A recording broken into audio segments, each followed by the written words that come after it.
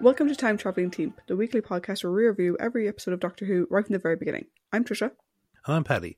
This week we join the Doctor, Romana and K9 as they finish their search for the pieces of the key to time in the season finale, The Armageddon Factor. As usual, we'll be discussing the Doctor, companions and villains and giving our thoughts on the story as a whole. We'd also love to hear your thoughts on the story and on this season as a whole. So as always, to join the discussion, you can check us out at Time Team, that's TimeTeamp, on Facebook, Twitter and Instagram, or you can email us at timetravelingteamp@teamproductions.com.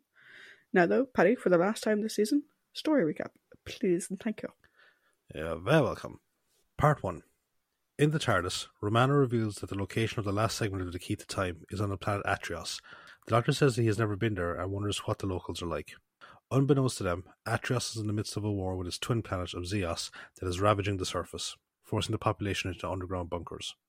In one of the bunkers, the Marshal of Atrios observes the damage report of the latest planetary bombardment with his aide-de-camp, Shap. An announcement comes through of a direct hit on the hospital complex, and a young woman in regal attire goes to leave, but she is stopped by the Marshal's men. The woman, who is Princess Astra, demands to be let go to render assistance, but the Marshal says that it is too dangerous for her to go. She says that the war will destroy them all, and that they should instead try to broker a peace with Zeos, but he says that victory is within their grasp. Shap announces that the bombardment has finished, and the Marshal allows her to go to the hospital under guard so she can fill her role as a morale booster for the people. After she leaves, he starts a broadcast that goes planet-wide, reiterating the fact that Zeos is close to losing the war, and asking for the people to just hold on a little longer. Astra sees part of the speech as she makes her way down to the hospital, and shows disgust at the Marshal's propaganda. She arrives at the hospital and sees dozens of people on the floor. She addresses one of the surgeons, Marak, about this, but he says that the hospital is overflowing. He then takes a look at a device on her wrist and says that she is due for a radiation check and takes her to a private area. Once they are alone, Astra's attitude softens and she asks if he is okay. Merrick says that he is fine and asks if she has managed to get in contact with the authorities on Zeos in order to negotiate a truce, but she replies that she hasn't due to the Marshal keeping an eye on her. She also says that the last few messages she was able to send showed no signal contact, as if Zeos wasn't there. They are interrupted by the Marshal's guard, who says that they need to get back to the bunker. Back in the bunker, the Marshal asks Shap if they have managed to regain contact with their lost fleets, but Shap says that their navigation system is still being blocked by an unknown source. Meanwhile, the TARDIS materializes in orbit around Zeos, and the Doctor turns on an external view screen. However, they are shocked to see that the planet is further away than expected, and Zeos is nowhere within sight. The Doctor says that something has gone wrong, and Romana suggests that maybe the Black Guardian is trying to stop them from completing their task. The Doctor says that might be just a coincidence, and says that they will investigate the planet. As they draw closer, Romana reports the intense radiation levels on the planet and suggests that there must be a nuclear war occurring there. The Doctor tells her to keep a more positive outlook on things, but she says that they usually end up in less than optimal conditions. The Doctor acquiesces to the point and says that the war is most likely being fought over the last segment of the key to time. Their approach is detected in the command centre, and the Marshal orders Shap to track it, believing it to be a Xeon weapon. He then quietly says that once it is destroyed, he can use it as another propaganda victory in order to undermine Astra's desires for peace. Shap observes his odd behaviour, but he leaves, ordering Shap to inform him once the TARDIS is within missile range. He makes his way to a secluded bunker and orders Astra's bodyguard to bring her to the highly irradiated section of the hospital complex, under the pretense that it has been decontaminated to make room for a new children's wing. He watches as they arrive, and the guard locks her into a room. The Marshal then emerges and kills the guard before making his way back to the command centre. In the room, Astra bangs on the door to be let out as her radiation counter starts to increase. He arrives back into the command centre, and Shap tells him that the TARDIS is maintaining its position and is most likely doing a surveillance sweep. The Marshal orders it to be destroyed, and a nuclear warhead is launched at it. The TARDIS crew sees the missile approaching, but the Doctor tells Romana not to dematerialise until the last moment, saying that it will look like they were destroyed in the blast. He tells her to put the locator rod into the console so that he can land as close to the segment as possible. K9 then counts down the impact, and the missile explodes just as they dematerialise. The TARDIS lands in the hospital complex just outside the irradiated zone. K9 tells him of the varying levels of radiation throughout the underground complex, but points to the guard's body and says that he is only recently dead. The Doctor says that they should find the segment, and Romana uses the locator rod, which points them towards the locked room containing Astra. The Doctor asks K9 if he can sense any life behind the door, but he replies that the lead shielding in the door makes it difficult for him to get a proper reading. The Doctor asks K9 to cut a small hole in the door so he can investigate. However, their presence in the complex has triggered an alarm, and Shap reports it to the Marshal, who is again acting strangely and staring at his reflection in a mirror. The Marshal tells Shap to seal off the area and he will go investigate it himself. He also orders Merrick to be detained in the command center, saying that he is guilty of treason.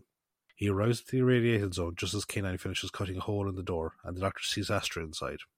The Marshal pulls a gun on them and demands to know who they are. He then sees the guard and says that they will be held accountable for the debt and leads them back to the command center. After they leave, a missile strike causes a section of the roof to cave in, stopping K9 from following them. Meanwhile, inside the locked chamber, Astra passes out due to the radiation, but a few moments later, a section of the wall opens and a masked figure goes in and retrieves her before teleporting away. At that moment, the Marshal and the others arrive back at the command center and he labels them as Zeon spies. Merrick arrives and the Marshal says that they are in league with Merrick and are responsible for the guard's death and the disappearance of Astra. Merrick protests his innocence, but the Marshal ignores him and turns his attention to the Doctor and Romana. The Doctor says they are lost travellers and that they are unarmed, showing him his electronic dog whistle as proof of his harmlessness. The Marshal orders Shap to test it to prove that it is harmless, and he blows on it, inadvertently summoning K9. He arrives at the command center and the Doctor orders him to shoot out the lights. He tells Romana to run and they flee back to the TARDIS. However, when they get back to it, they discover it gone. Part 2. The Doctor says that the TARDIS is actually buried under the rubble caused by the collapsed ceiling. Romana says that there is someone coming, and they take cover as they hear someone approaching. They jump out at the person and they say that it is Merrick, who also fled from the command center. He asks them where Astra is, revealing that he is in love with her. The Doctor says that he saw her inside the locked chamber, and Merrick says that they need to get her out of the chamber as it is highly radioactive. The Doctor tells him to keep back and asks K9 to blast the door open carefully. He then asks Merrick why the Marshal will want to get rid of Astra, and a shocked Merrick replies that it was probably due to her opposition to the war and her attempts to negotiate a peace. K9 gets the door open, and they all rush inside but find it empty apart from her crown. Merrick is despondent at her loss, but the Doctor says that she was most likely taken by someone. K9 says that it is too dangerous to remain in the room, and they leave, but the Doctor tells him to keep an eye on the rear wall. He then asks Merrick about the area behind the wall, and Merrick says that it is occupied by an abandoned recycling shaft. The Doctor leads him back to the command center as he wants to know what the Marshal is up to. In the command center, there are approaches related to the Marshal by Shap. He asks about K9 and he orders Shap to recover it so that he can recycle it for scrap for the war effort. Shap opens up the wall section and a curious K9 follows a red signal light that leads him onto a conveyor belt that leads to a furnace. Out in the corridors, Merrick asks Romana what they are doing on the planet, and she says that they are looking for something. She asks if Astra has any other jewellery or ornaments other than the crown, but Merrick says no. They are suddenly apprehended by the Marshal's guards, and the Doctor leads them back to the command center. They arrive there, and the Doctor goes to speak with the Marshal, who's again in front of the mirror, but doesn't respond to him. The Doctor asks Shap what he is doing, and Shap replies that he is meditating, which he is prone to do when dealing with a problem. The Doctor passes a remark, comparing the Marshal to a ventriloquist dummy, but he then suddenly grows serious when he explains the concept to Shap. They are interrupted by the Marshal, who is much more convivial, and apologizes for his earlier treatment of them. He says that their arrival was foretold and that they will lead Atrios to victory over Zeos.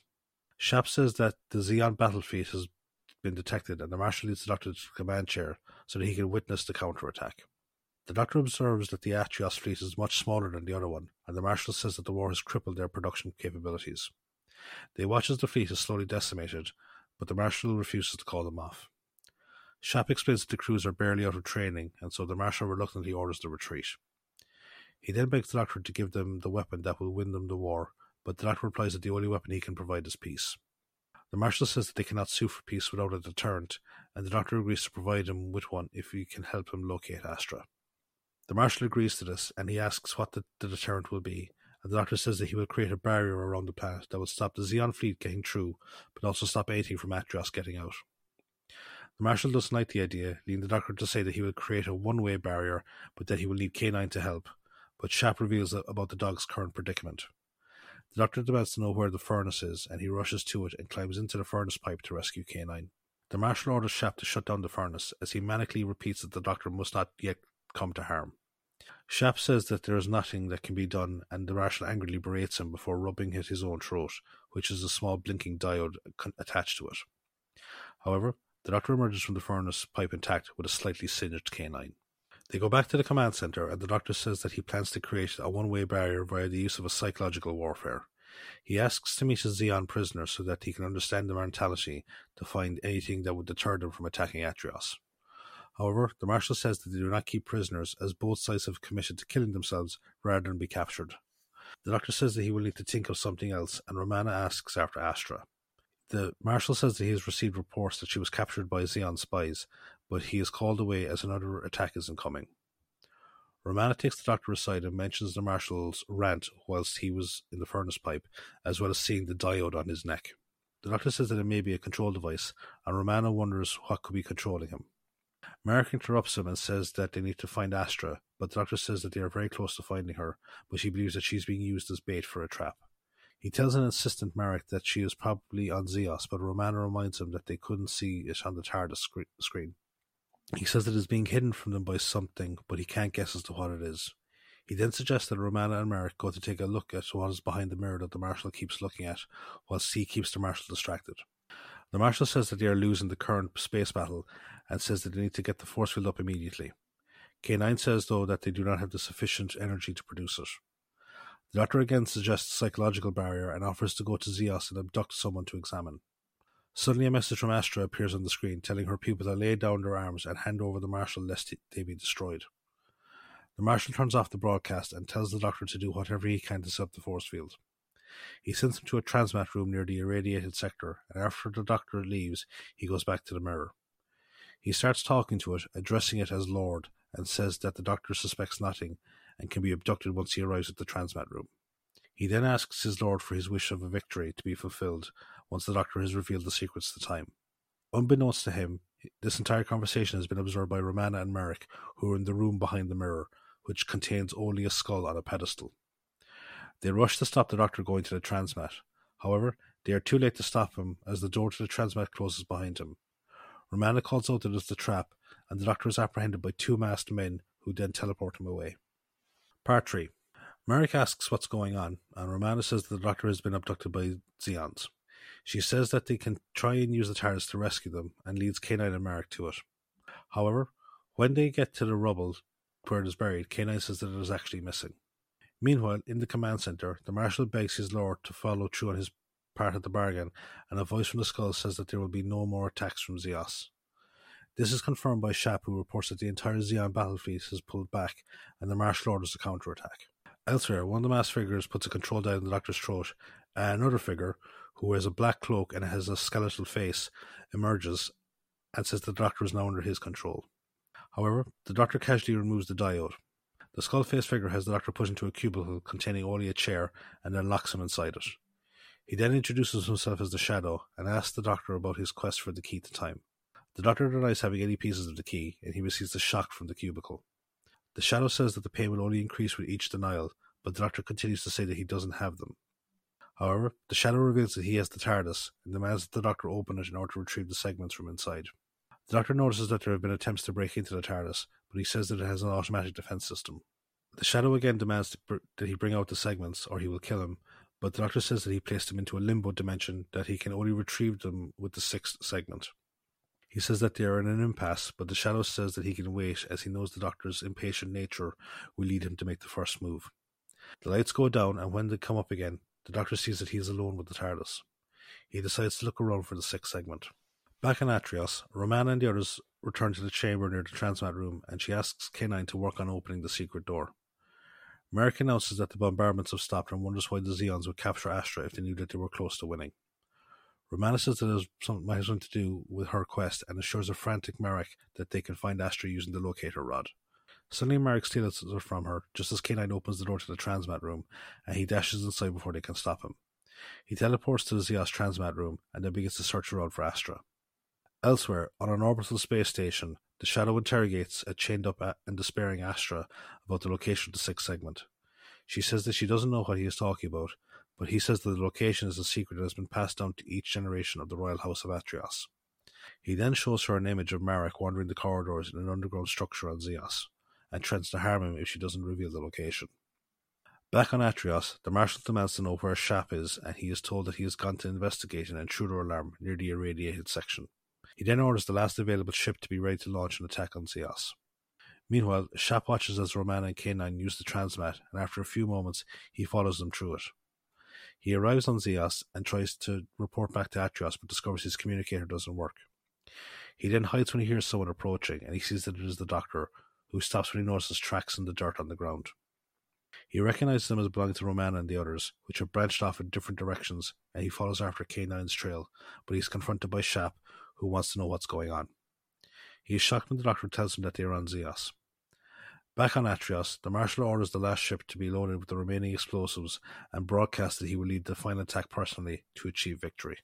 Meanwhile, Romana finds Marek examining a bracelet on the ground, and she wrestles the locator rod away from him. He explains that the bracelet belongs to Astra, and he found it using the locator rod. A shocked Romana examines the bracelet with the locator, and he gives off a faint signal. In another part of the complex, the Doctor leads Shap through the corridors as they follow K9's trail. As they make their way, Shap comments on how empty the area is, and how it looks like that no one has used the tunnels in many years. The Doctor asks what the Zeons look like, and Shap says that they are humanoid just like the Atrians. Suddenly K9 appears, having followed the signal emitted by the Doctor's whistle, and he reveals that he has been in contact with the Zeon commander. The Doctor tells him to find Romana and Marek so that they can meet the Zeon commander together. En route, K9 says that it has been nice to communicate with another non-organic life form, which stuns the Doctor. They find Romana and Marek a short while later, and Romana tells the Doctor about the bracelet. K9 leads them to a door with a series of circuit panels on it, and then orders them to remain silent whilst he communicates with it. The door opens a few moments later, and he tells them to wait for him to come back. A short while later, K9 returns and tells the Doctor and Romana to come with him, and the Doctor tells the other two to stay outside. They go inside and see a room with monitor lenses on the walls and a computer in the middle of the room. The Doctor calls in Shap and tells him that the computer is what is controlling the Zeon forces. The Doctor says it is the perfect general, and Shap pulls his gun on it in order to destroy it, but it is blasted from his hand by one of the monitor lenses. K9 says that the name of the computer is Mentalis, and the Doctor asks K9 to inquire about Astra. K9 reveals that Mentalis has been prohibited from speaking about her. The Doctor then asks about its instructions relating to the war, and K9 relates that Mentalis says that the war is over, and the final step is for the obliteration of everything. Meanwhile, the Marshal's ship approaches Zeos on its attack run. Part 4. The Doctor says that they are facing several problems. He says that Mentalis knows where Astra is but won't tell them, and that the Marshal is launching a final attack, but Mentalis will not counter-attack, and instead it will self-destruct rather than potentially face defeat. The Doctor tells Shap that he believes that the entire war has been orchestrated by the Shadow, and that he is controlling both Mentalis and the Marshal. The Doctor tells Shap and Marek to go back to Atrios to try and call off the Marshal, whilst he and Romana stay on Zeos to try and dismantle Mentalis. Marek asks about Astra, and Romana says that they will find her, but he needs to go back and attend the wounded on Atrios. At that moment, the Shadow places a control diode on Astra and orders her to go and meet Marek. She calls out to him, leading him away from Shap as they make their way through the transmat. Shap reaches the transmat, but he's attacked by one of the Shadow's minions, and they shoot each other. Shap kills the minion, but falls back into the transmat wounded and then teleports back to Atrios. Marek wanders the corridors following Astra's voice, and he eventually finds her. However, she is just an illusion, and he passes through her and falls down a shaft. Back in Mentalis' room, Dr. Romana carefully tried to dismantle the computer without setting off the monitor lenses. Romana suggests that the Shadow has Astra, but the Doctor wonders where he is keeping her. Romana says that it could be in the same place that is blocking Zeos and Atrios from seeing each other. The Doctor says that they will go look for it once they have finished dismantling Mentalis.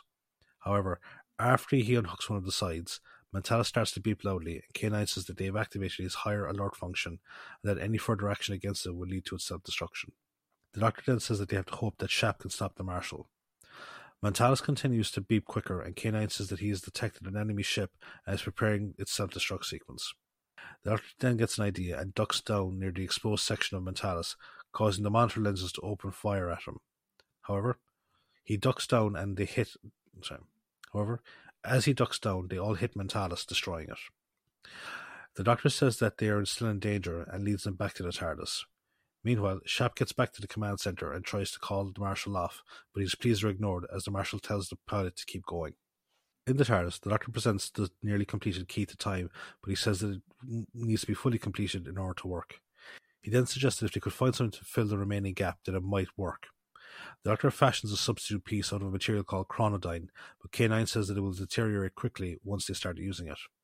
The Doctor says that it should give them enough power to create a neutral, timeless zone, and he hands it to Romana to complete the key. Rather than stop time as intended, the fake piece creates a 3-second time loop that starts just as the Marshal gives the order to fire on Zeos, and Mentalis begins its 10-second countdown. The Doctor says that the time loop is happening all across the universe, and Romana marvels at the power that the key can grant. The Doctor says that they are effectively gods for the next few hours, but K9 says that due to the deterioration rate of the chronodyne, they have less than 4 minutes before time resumes to its normal flow. Romana suggests localizing the loop to the area around the two planets to decrease the deterioration rate. K9 says that it is working, as the time loop is lengthening itself in accordance with the deterioration rate, and Romana says that they need to hurry. The time loop is detected by the Shadow, who instructs Astra to lure the Doctor to his lair so that he can access the TARDIS. She leaves, accompanied by a pair of the Shadow's minions, and she goes to retrieve a wounded Marek from the shaft that he fell down. She then brings him towards the TARDIS, followed discreetly by the armed minions. They encounter K9, who is on guard outside the TARDIS, but he tells them to take cover whilst he engages the minions. He then chases them off as Marek leads Astra to the TARDIS, who demands to know how to get inside. Marek says that only the Doctor can open it, and so they set off in search of the two Time Lords. Meanwhile, K9 chases the minions into the transmat room and they escape. However, as K9 gloats with his satisfactory victory, a beacon appears on the transmat platform, and a curious K9 goes to investigate. When he doesn't answer his queries, he is then teleported away. Marek and Astra find the Doctor and Romana outside Mentalis' chamber. She says that she managed to escape from the Zeons, and explains Marek's injuries by saying that the Zeons wounded him and caused him to fall into the shaft. The Doctor suggests that he go back to Atrios to attend to his injuries and help their people, but Astra says that she would feel safer with the Doctor. The Doctor says it would be better if they left, and after they go, the two Time Lords comment on her unusual behaviour and say that they should focus on finding the Shadow's lair, which K9 has actually landed on and begun exploring. At the transmat chamber, Astra leaves the wounded Marek behind as the two minions return, and she leads them to fulfill her task. A confused Marek then staggers into the transmat and teleports away. Astra runs towards the TARDIS, catching the Doctor and Romana just as they enter the TARDIS. She tells him that she sent Marek back to Atrios before she fled from the minions. Romana says that the time loop is extended to 5 seconds, which should buy them another hour, and goes to try and locate the Shadow's lair. The Doctor sees Astra staring at the key. He asks her if she knows where the last segment is, and stops her from touching it just as he notices the control dial on her neck. Romana says that she has located the Shadow's lair, and they make their way towards it. The Shadow observes their approach, with the now enslaved K9 by his side, and gloats over his impending victory. Part 5. The TARDIS lands in the Shadow's lair, and Romana wonders how they will find the last segment without the locator, as it is needed to keep the key together and therefore maintain the time loop. The Doctor tells Astra that they need her to find the Shadow's lair, but in a trance-like state, she says that she wants to stay in the TARDIS to fulfill her destiny. She then receives a telepathic command from the Shadow to bring Romana to him. Astra apologizes for her strange behaviour and says that she will lead them to the Shadow. Romana skeptically looks at the Doctor, but he tells her to go on and he will follow them. Suddenly, the console starts to receive the same strange signal emitted by the distress beacon that lured away K9, and the Doctor wonders where his robotic dog is.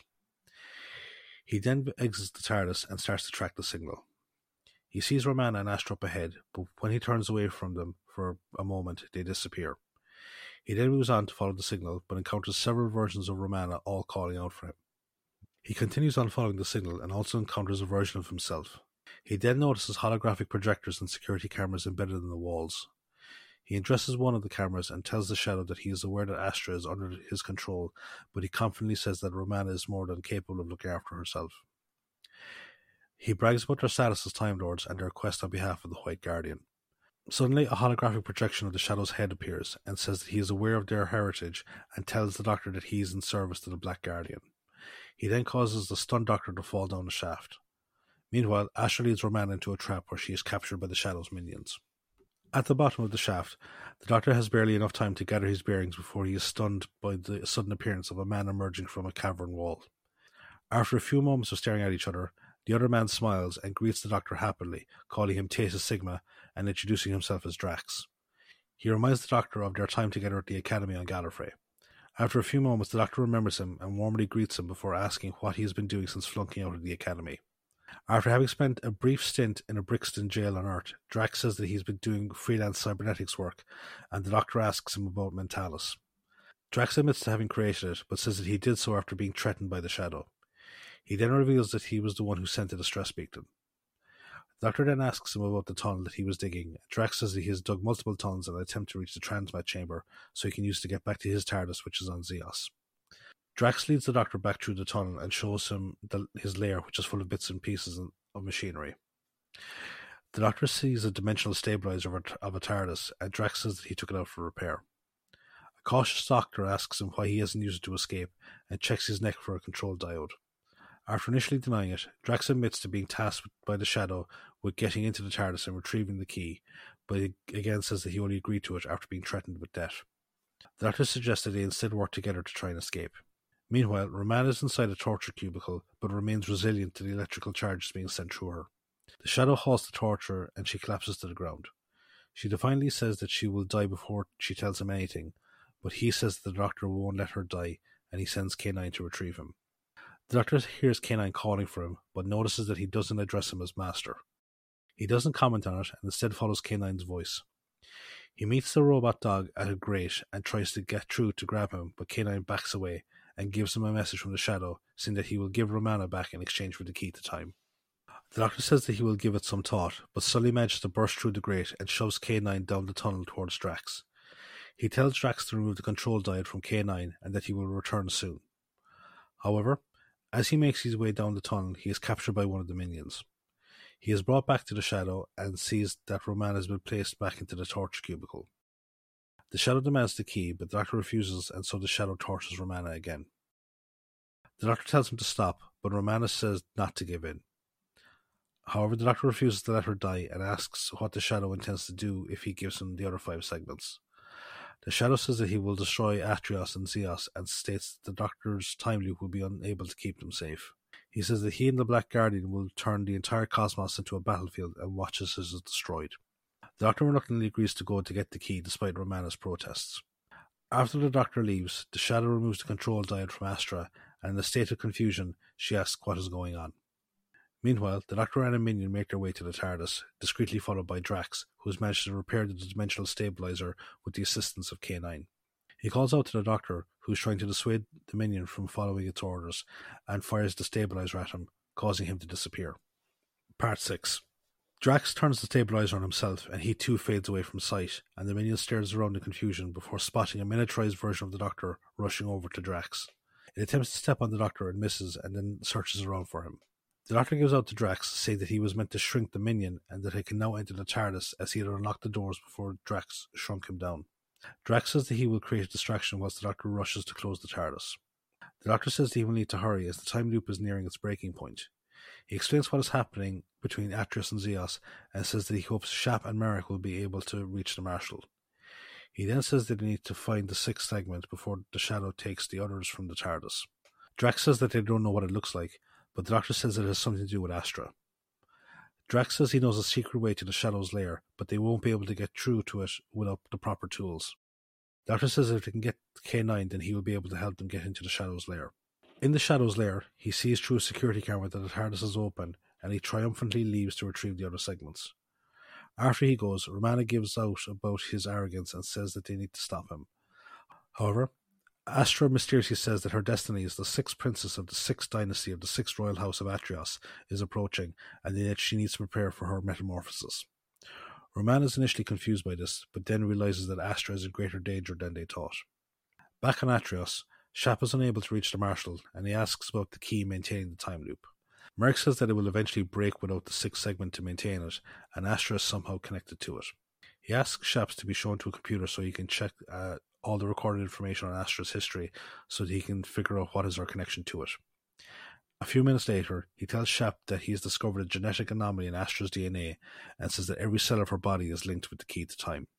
The Shadow arrives at the TARDIS but is unable to enter due to the radiant light emitting from within inside it. He sends one of the minions inside and it returns a short while later with the key. At that moment, Marek approaches the transmat room and discovers it is guarded by one of the minions. He manages to sneak up on it and forces it to take him to the Shadow's lair. He then knocks it out and takes its robe as a disguise. After he exits the transmat, he sees the Shadow holding the key and leading a procession of his minions back to his chamber.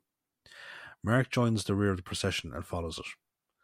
Inside, he watches as the Shadow places the key on a pedestal before turning to face Astra and Romana.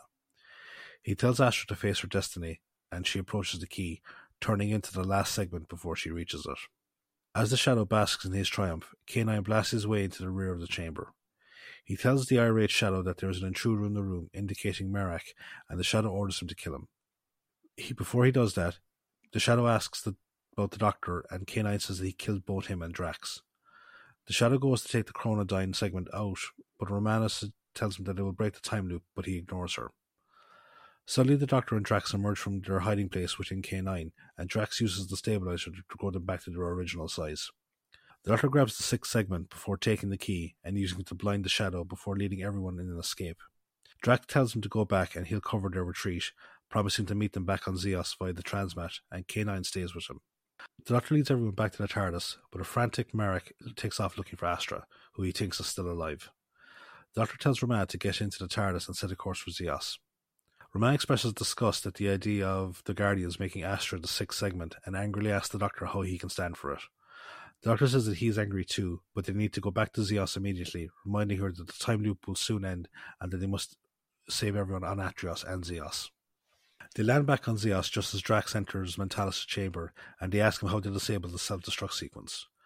After a few frantic moments trying to remember, he tells them which wire to cut just before the time loop expires and the countdown reaches 0. The Doctor then asks about K9, and Drax says that he is with Marek, who they found wandering the tunnels near the Transmat room. Romana says that they have forgotten about the Marshals' impending attack. However, the bombs that the Marshal launched veer off course and instead destroy the Shadow's lair. As he dies, the Shadow calls out to the Black Guardian, who expresses no sympathy at the death of his pawn, and says that he will make the Doctor give him the key to time. Inside the TARDIS, the Doctor and Romana rejoice at the Marshal's bombs missing their intended target, and the Doctor admits to having deflected them via a momentary force field. The Doctor then asks Drax what he will do now, and he says he intends to broker a deal with the Marshal in relation to the reconstruction of Atrios. The Doctor and Romana wish him well as he leaves the TARDIS, and after he goes, Romana says that she will set course for Gallifrey. However, the Doctor says that with the key to time they can go anywhere they want and do anything they want. Romana grows alarmed when the Doctor maniacally states that he can now control the universe. He suddenly goes back to normal, saying that if he actually thought that, then they would be in trouble, and they both agreed that the key needs to be given to the White Guardian immediately. Suddenly the White Guardian appears on the view screen, and congratulates the Doctor on completing his task. He then asks for the key, and the Doctor goes to retrieve it, but before he does so, he asks the Guardian that since it is already assembled, why he can't reset the balance of the universe now. The White Guardian says that he needs to have it in his possession in order to keep it safe going forward. The Doctor again goes to retrieve it, but once more stops, saying that if the key is kept intact, then Astra will never be allowed to regain her human form. The White Guardian says that it is a regrettable circumstance, but it is a necessary sacrifice to keep the universe safe. The Doctor agrees, but then suddenly raises the TARDIS defences, much to the confusion of the White Guardian. Romana asks what's going on, and the Doctor says that the real White Guardian would not have such a callous attitude towards even a single life, and they watch as the Black Guardian takes on his true form. The Black Guardian then vows to destroy the Doctor, and the Doctor tells Romana to dematerialise as he snaps the locator rod in two, thereby dispersing the key segments back out into the universe. On Atrios, Astra returns to her human form and appears beside Marek in his hospital bed. Back on the TARDIS, Romana asks where they are going, but the Doctor says that he doesn't know. She berates him for his carefree, irresponsible nature, but he points out that if he doesn't know where they are going, then neither does the Black Guardian. He shows her a randomizer circuit that he has recently installed in the navigation system and activates it, sending them on their next adventure. End of the story. Very good, very good. Thank you, thank you.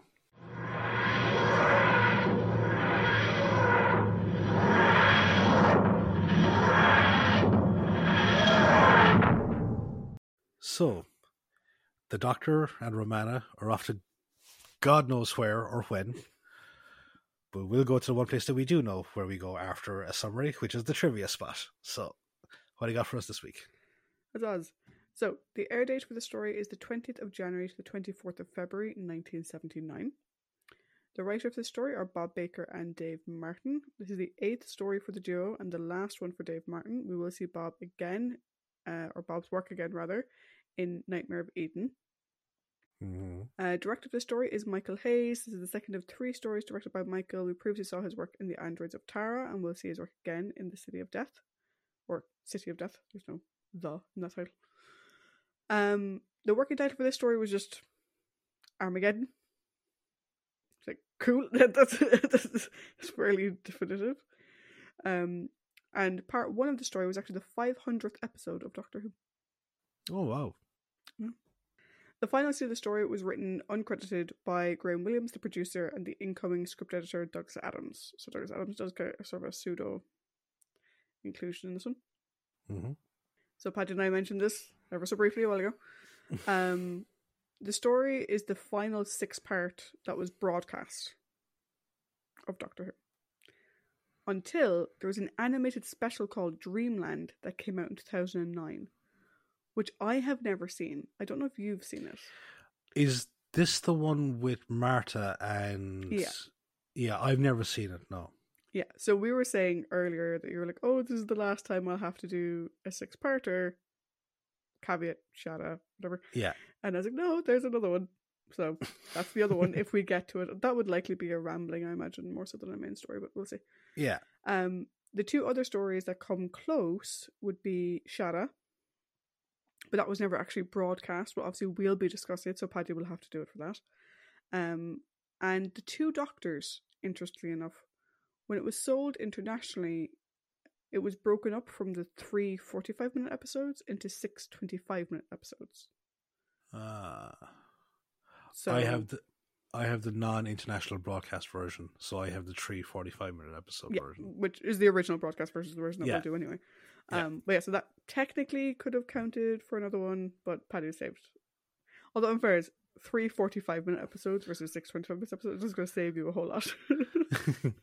Yeah, because like I was thinking about it there the other day when we move on to the 45-minute format with Colin, but then with the revival era. I'm wondering what the recaps are going to be like, because obviously there's certain scenes which are, you know, I'm not going to do line for line dialogue quotes, and then just some of them already have brief descriptional moments, you know. So we'll see. Yeah, I think a good guide for that, and we've mentioned them before, is our friends over at Mission Log, because they obviously do a recap of the episode of Star Trek, and Star Trek was always 45 minutes. Mm-hmm. Yeah. So it'd be good to have a listen to how Norman John do theirs and steal it. Mm-hmm. The boys don't mind this. Yeah. According to Mary Tam in the DVD featurette, There's Something About Mary, which I'm sure they were delighted when they got that title. It was while filming this serial that she made her final decision to leave the series. And actually they were out for dinner with Lalla Ward. They did like a dinner out. And she's like, why don't you take over? And that was sort of her suggestion for who should replace her. We'll talk more about Mary when we get to the cast section. On original transmission, 23 minutes into part 5, there was a technical fault in the playback, which meant the program went off the air for 20 seconds. The break occurred at the point where the Doctor is being escorted to the TARDIS by the mute, whatever guy, and the Shadow is taking the device from Princess Astra, saying, now Princess, your work is done, your whatever, and he sort of goes, your dest, and then it's sort of cut off. The BBC apologised, displayed a temporary fault caption while playing the music Gotcha by Tom Scott, which is better known as the theme tune to Starsky and Hutch. Which I just find so fucking random. Until the fault was rectified. When the fault was rectified, they reversed the tape a little bit. So they got the whole sequence again, and then the episode continued. Another thing that happened with airing of the story is that the public television station WYCC, when they aired it in August of 2017, they mistakenly aired it in a 1:1 aspect ratio. As opposed to a 4:3, which meant that the video appeared just as a horizontal. They just were horizontally squashed for the entire duration. Fuck's sake. Because you imagine, like, 1:1 means like the height and the width of the picture is exactly the same. Whereas usually it's a 4:3, so the height is usually, or the width is usually slightly wider than the height or whatever. So it's like, it's just so weird. I would admit, when I read that originally, I was like, oh, 1:1. I was like, so they broadcast a straight line. I was like, no, Trish. Yeah. You used to teach maths, you dumbass. That's not what 1:1 means. When it comes to area, you fucking idiot. Bob Baker and Dave Martin originally envisaged the character of Drax as this sort of elderly eccentric. They were thinking sort of along the lines of the aged prisoner in The Count of Monte Cristo, sort of going down that road. But then they reimagined him as this sort of South London car salesman type thing. He's a pure Del Boy. Pure Del Boy. Completely, like. A couple of differences from the original storyline. In the original storyline, both Atrios and Zeos were populated. Astra at that point in time was called Reyna, but they changed that because it was too close to Prince Reinhardt from Andrew the Tara. It would have been too close. And she was an astrophysicist who had discovered the Shadow's planet lying in between the two warring worlds. And the conflict had arisen because Atrios and Zeos blamed each other for a shift in their orbits that was being egged on by the Shadow, who was known as the Presence on Atrios and the Voice on Zeos. The Doctor was then forced to use the makeshift key to time to temporarily freeze both planets' armies. The Shadow's own shadow turned out to be the sixth segment. Weird. And his plan was to use the power of the key to put one half of the universe in a war against the other half. The Doctor stopped the Shadow by unfreezing the armies and giving each the coordinates of the Shadow's Castle of Evil. I think I've seen that 80s cartoon. Quite a different story to the one we got. It actually it reminds me a small bit of Frontier in Space. Yeah, a bit, yeah. Yeah. Originally, the Black Guardian didn't appear at the end. Originally, the Doctor just simply decided he didn't trust the White Guardian with the key, and he just scattered the segments everywhere. And that was mainly done because Cyril Luckham was unavailable to reprise his role as the White Guardian. Okay, that answers something for me later on. Is it the same person? No. No, not that, but a story beat, shall we say. Yeah. Mm-hmm. So, several clips of scene performances that weren't intended to be broadcast have been circulated from the serial. And there's two sequences that happened during rehearsal, and we know it's during rehearsal. Some people think that this was done live, but we know they're during rehearsal because Mary Tam has her glasses on, which she never wears as Romana, and her hair's in curlers, which obviously no. And in one scene, Mary Tam and Tom Baker move in for a kiss after delivering a line. And in another, Tom replies to a negative comment from K9 being, "You never fucking know the answer when it's important." And you can hear the crew laughing at this off screen. Unfortunately, that latter one sort of led people to believe that that was Tom losing his temper during filming, as opposed to it being in rehearsal, as Tom clearly just having a fucking mess about. Do you know what I mean? Which is annoying. It was also during the Armageddon Factor that Tom Baker, Mary Tam, and John Leeson filmed a brief 1-minute gag scene dubbed Doug Who for the BBC staff Christmas party. The scene begins with the Dr. Romana sitting on the floor by the TARDIS console, apparently kissing off screen. And then they act tipsy as they share a bottle of vodka with K9, who's asked to sing a few bars of We Wish You a Merry Christmas. The Doctor then asks K9 what he wants for Christmas. K9 replies, and then asks the Doctor what his desire is, to which the Doctor looks into the camera, then, quote-unquote, leers at Romana, who leers back before the two actors in the crew break into laughter. To date, the rehearsal outtakes, they haven't been commercially released. They've obviously been made available on video posting websites. But Doug Who, which was retitled to Merry Christmas Doctor Who, is included as a bonus feature in the Key to Time DVD set. Did I watch it last night? No, because I only watched disc 1, which had the episode. I did not have time this week to watch the special features, which is on disc 2. So that is likely on my watch list for this weekend. I've seen it on video hosting websites, and it's as funny as it sounds. Yeah. So on to our cast. So as Marshall, or the Marshall, we have John Woodvine. This is the only on-screen Doctor Who credit for John, though he did voice Galileo in 2 Big Finish stories. His non-Who credits include The Further Adventures of the Musketeers, Z-Cars, The Devils, An American Werewolf in London, and The Life and Adventures of Nicholas Nickleby. I really like him in American Werewolf in London. Princess Astra is played by Lalla Ward. Lalla will go on to play Romana, so I'm not going to discuss her anymore. We'll talk about Lalla's background and stuff when we talk about her first episode as Romana. Save me time. Shap is played by David Harries. This is the only Doctor Who acting credit for David, or is it David? Davyd. I think that's David. David. I'll go with David. So, his non-Who credits include Softly Softly, Out of the Unknown, Doombian Sun, and Blake 7. Merrick is played by Ian Saynor. Is the only on-screen Doctor Who credit for Ian, though he did also do some work with Big Finish. His non-Who credits include The Malins, The Tudors, Doom Castle, and All the World's a Stage. The Shadow is played by William Squire. This is his only Doctor Who credit. His non-Who credits include Blake 7, All Creatures Great and Small. He voiced Gandalf in the animated version of The Lord of the Rings.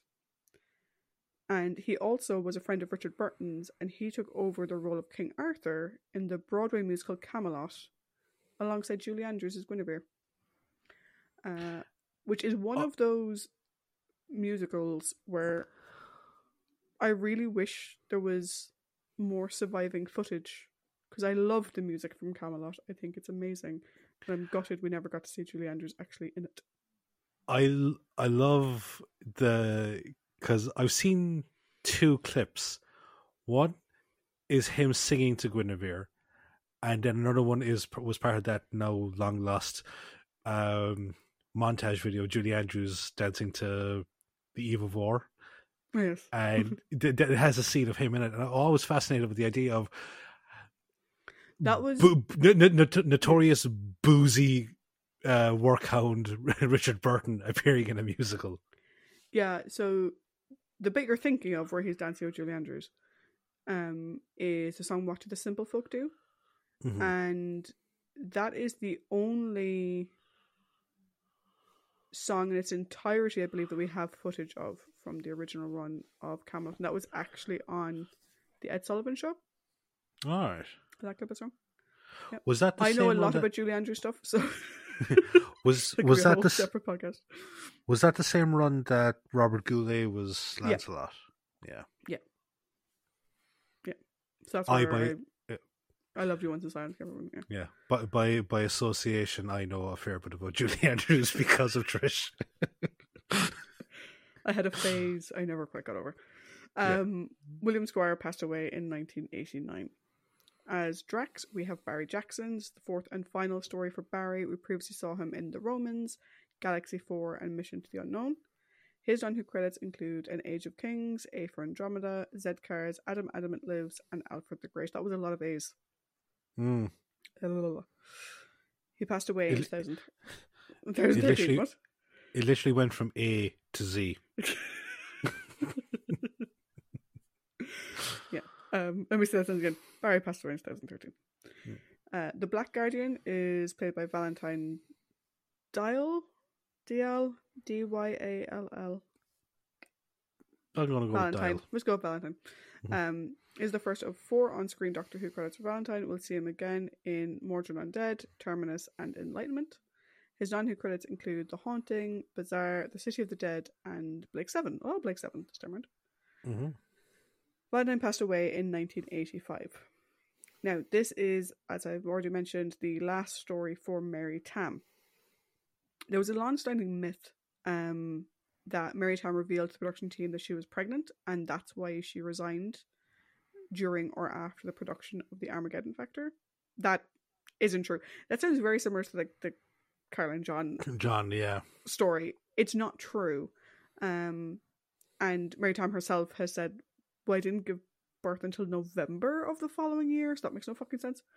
But in the DVD, she basically says that she chose to leave because she no longer satisfied with the character of Romana.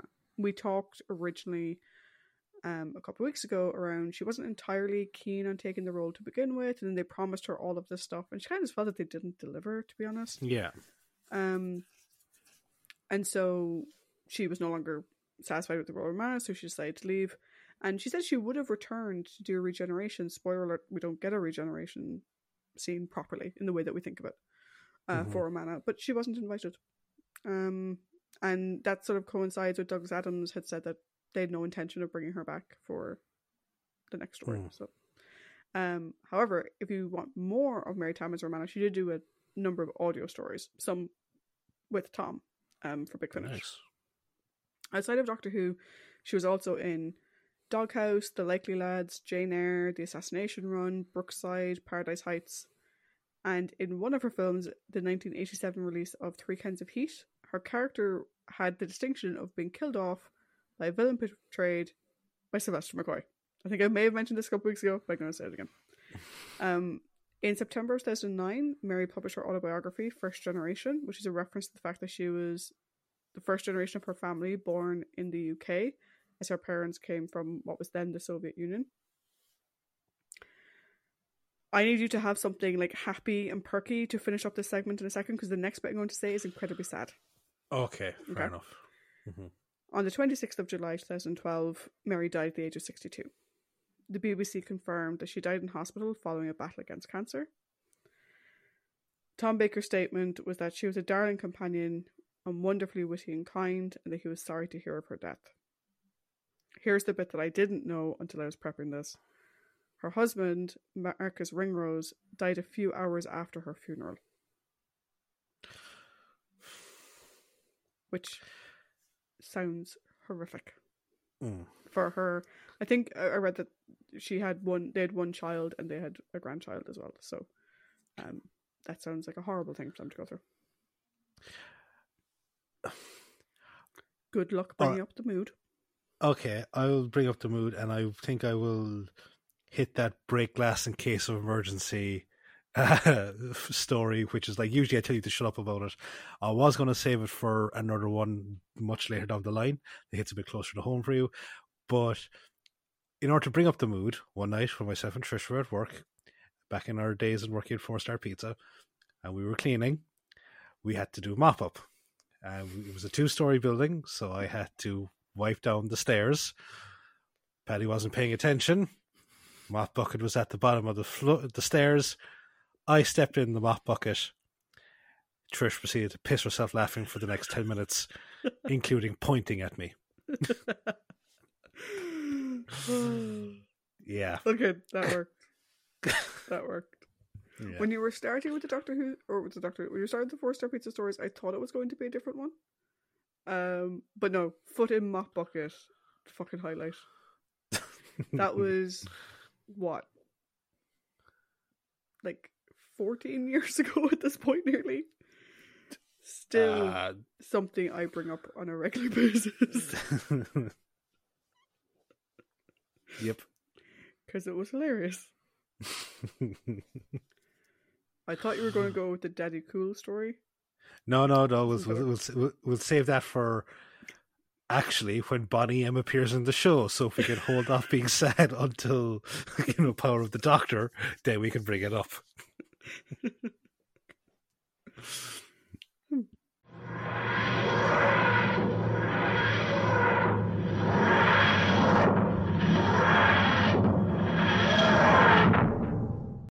So thank you very much for that, both insightful and also slightly heartbreaking trivia. You're welcome. Thank you for trying to raise my spirits at the end of it. You're very welcome, as always. Cool. So we're now going to move on to the character discussion component of the episode, where we will discuss the Doctor, the companions, any story-based companions, prominent characters, and villains. So this week we've got a fair few to get through. So we have the Doctor, as in the category of the Doctor. We have the companions of Romana and K9. Do we have any proper story-based companions? I didn't. I just put them all as prominent. Yeah. So we have prominent characters. The actual villains, obviously. Yeah. So we have prominent characters of Astra, Merrick, Shap, and Drax. Damn it! I could have saved that story and brought your fucking spirits up another way. Here, I'll give you a freebie. Every time I said Shap, and then when I eventually got to part 6, I just thought of what is it? Move Along Home from DS9. But that guy just randomly fucking goes, he just appears and goes, Shap 6 or Shap whatever level they're on. Fuck it, I gave away a free story. Bollocks. Oh, Move Along Home. And all our listeners now going to think I'm an idiot. Oh, Move Along Home. What a weird, fucked up episode. I know, but I love it. What was the thing? Alan Moraine. That was it. Alan Moraine, yeah. Alan Moraine, Count to 4, Alan Moraine. then 2 more. Alan Moraine, if you can see Alan Moraine, follow me or something. Yeah, I watched that late at night for the very first time when I was a kid, and I thought they said, hey, hey, Anne-Marie. And I started saying that, and you were like, what the fuck are you saying? So then we watched the episode, so you could just kind of go, look, that's what they're actually saying, not hey, hey, Anne-Marie. Do I've only ever seen that episode properly twice, and yet that thing still goes around in my head. Wait, villains. Villains. We have the Marshal, the Shadow, and the Black Guardian. Yes. Who all sound like bosses from a video game. So, as is tradition, whoever says the socials gets to go first with the discussion component. So, Trish, give us your thoughts on the Doctor. I don't really have many thoughts on the Doctor in this one. A couple of things that stood out to me. The first one was, I know they're trying to kill you, right? But this happens wherever you go. But maybe don't go for the throat as a first response, because what if, as in this case, the person is actually friendly? So when Merrick is chasing after them, trying to catch up with them, obviously the bad guys are chasing after them, trying to kill them. The Doctor reaches out from behind a wall and just goes for his neck. Like, Jesus. Tone it down a second, you fucker. I think the main thing that stood out for me here is, particularly towards the end, him keeping things from Romana. Like, he clearly had a plan that, like, the way he seems so callous about Astra, when we see what he did at the end, and the fact that, you know, he obviously somehow knew Astra would come back to being a person. I don't know how the fuck he knew that. But it's like, why not just tell Romana you have a plan? Like, why make Romana think you're this absolute heartless prick? Unless it was intended for him to be an absolute heartless prick, which isn't the way I saw it. But no, but didn't he say like that they had to think of all the other lives that would be like, because his whole thing was the time loop was about to snap. Yeah. And like all the people that were still living on Atrios. So like that was, I think, why he was being so callous in that regard. Like, we can deal with that. It just seemed overly so. And then, like, with the way the episode resolved itself, I kind of read it that, you know, he's like, get over it, we had all these other people, but he actually knew that he was going to find a way to bring Astra back. Maybe I read it weird. No, I think it could be read that way, because I read it as we have a bigger thing to focus on at the moment than trying to get her back. Yeah, maybe. Like, yeah. The one thing I will say is that, like, you know, and obviously they didn't know when they were filming all of this was going to be Mary's last story, or maybe they suspected or whatever. But I like that here, like, the Doctor says, like, Romana can take care of herself. Yeah. Which is good. I like the fact that, like, he just outright says it, do you know? And, you know, I'll talk about it more when we talk about Romana. The fact that, like, he trusts that Romana realizes that Astra is the key, and he trusts all of that kind of stuff. Now, he's wrong, but from his perspective, he thinks that makes perfect sense. His relationship with Drax is interesting. I now know where, thank you, in most fics that refer to the Doctor as Theta Sigma, I now know where that came from, which is good. It's not his name, by the way. A lot of people do think his name, it's clearly intended to be like a nickname or something. It isn't established that it's a nickname until an episode in Sylvester McCoy's run, but for a while there was a percentage of the fan base that believed that Theta Sigma was his actual name. Yeah. So yeah, his dynamic with Drax is interesting. And we can get into that more when we talk about Drax as a character. But overall, I was kind of left a little bit underwhelmed. Do you know? I think particularly the end, like the moment where he acts crazy in front of Romana, is like, I think because we've seen like the Doctor in like Pyramids of Mars, for example, and then he just has this moment where he's just acting crazy, and like,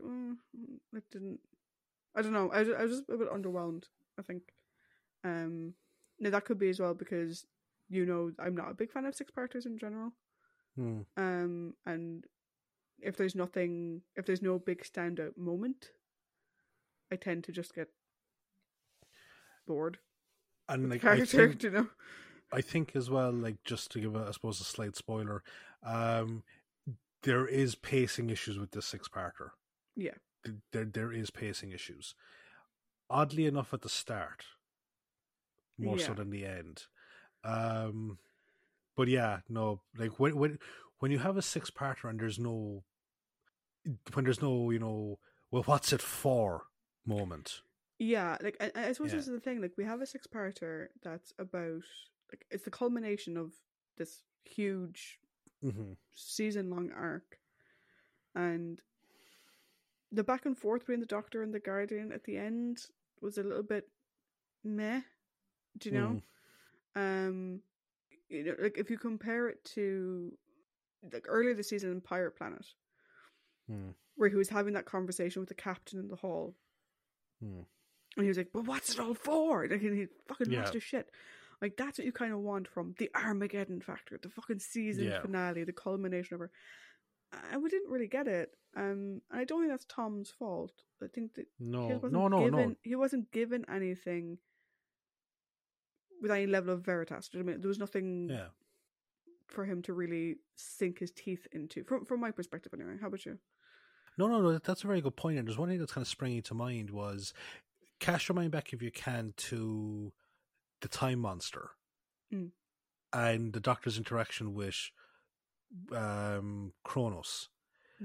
That felt like, an extra dimensional deity. Whereas, and we'll get to the Black Guardian, like in that conversation, that there was this, even we didn't have like a full season build up to it. There was a certain element of, this is a kind of a heavy discussion, Quick side note before we get into discussing Tom's Doctor, the final section of it, I can see every Doctor in that sequence. Like in the sense of, you can imagine Hartnell pretending to be all powerful before reverting back to his normal grandfather way. We can see, I can imagine Patrick Troughton being like this, fucking maniacal clown before going back to the gentle hobo. You can even see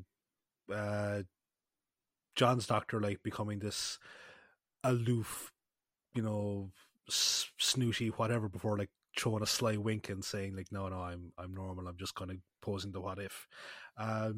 So yeah, that was just one thing that kind of stood out to me, and I just wanted to see if you had a very similar insight that you could actually see each Doctor perform that sequence.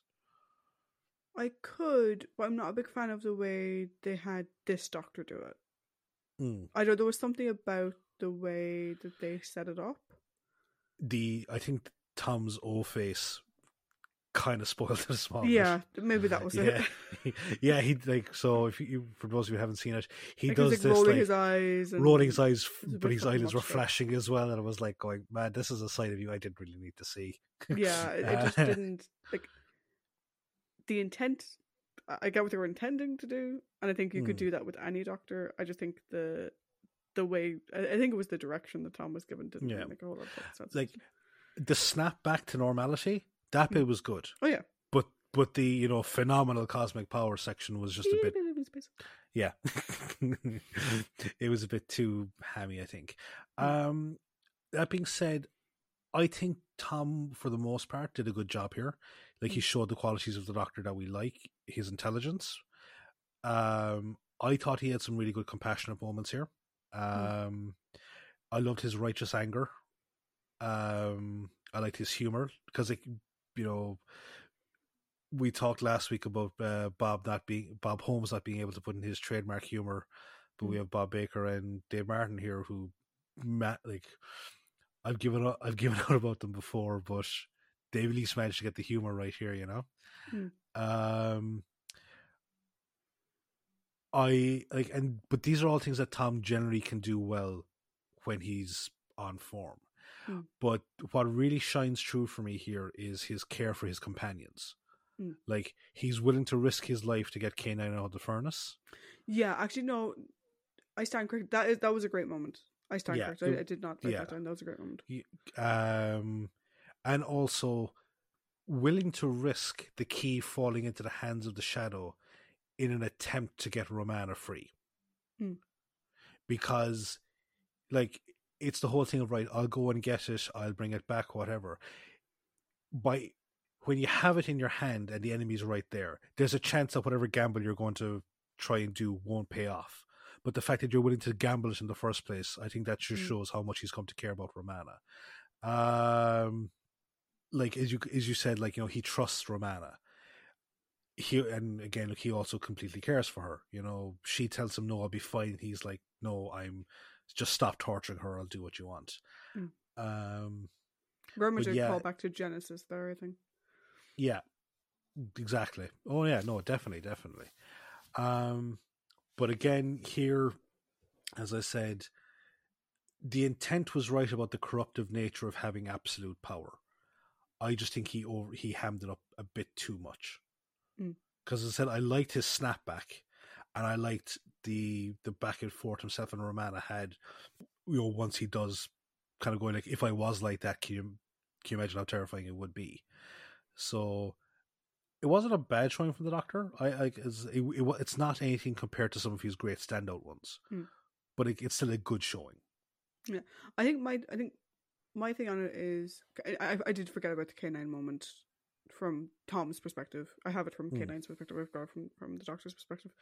It didn't really feel like a season, like the culmination of a journey, I think is the bit that I was missing. Yeah. Do you know? No. Yeah, I get that. And because, and again, I put that down to the pacing, because it did feel kind of rushed. Yeah.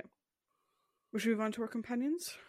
Yeah. And seeing as how she's leaving, may I suggest we do Romana second? Yeah. Right. So give me your thoughts on the bestest best boy in the bestest best boys. Poor K9.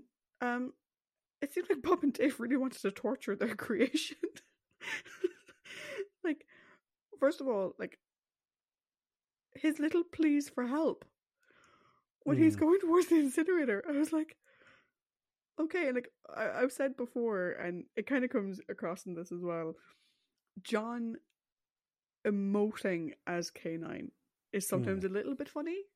Do you know, like, it just seems weird, you know, to have the emotional responses coming out of him.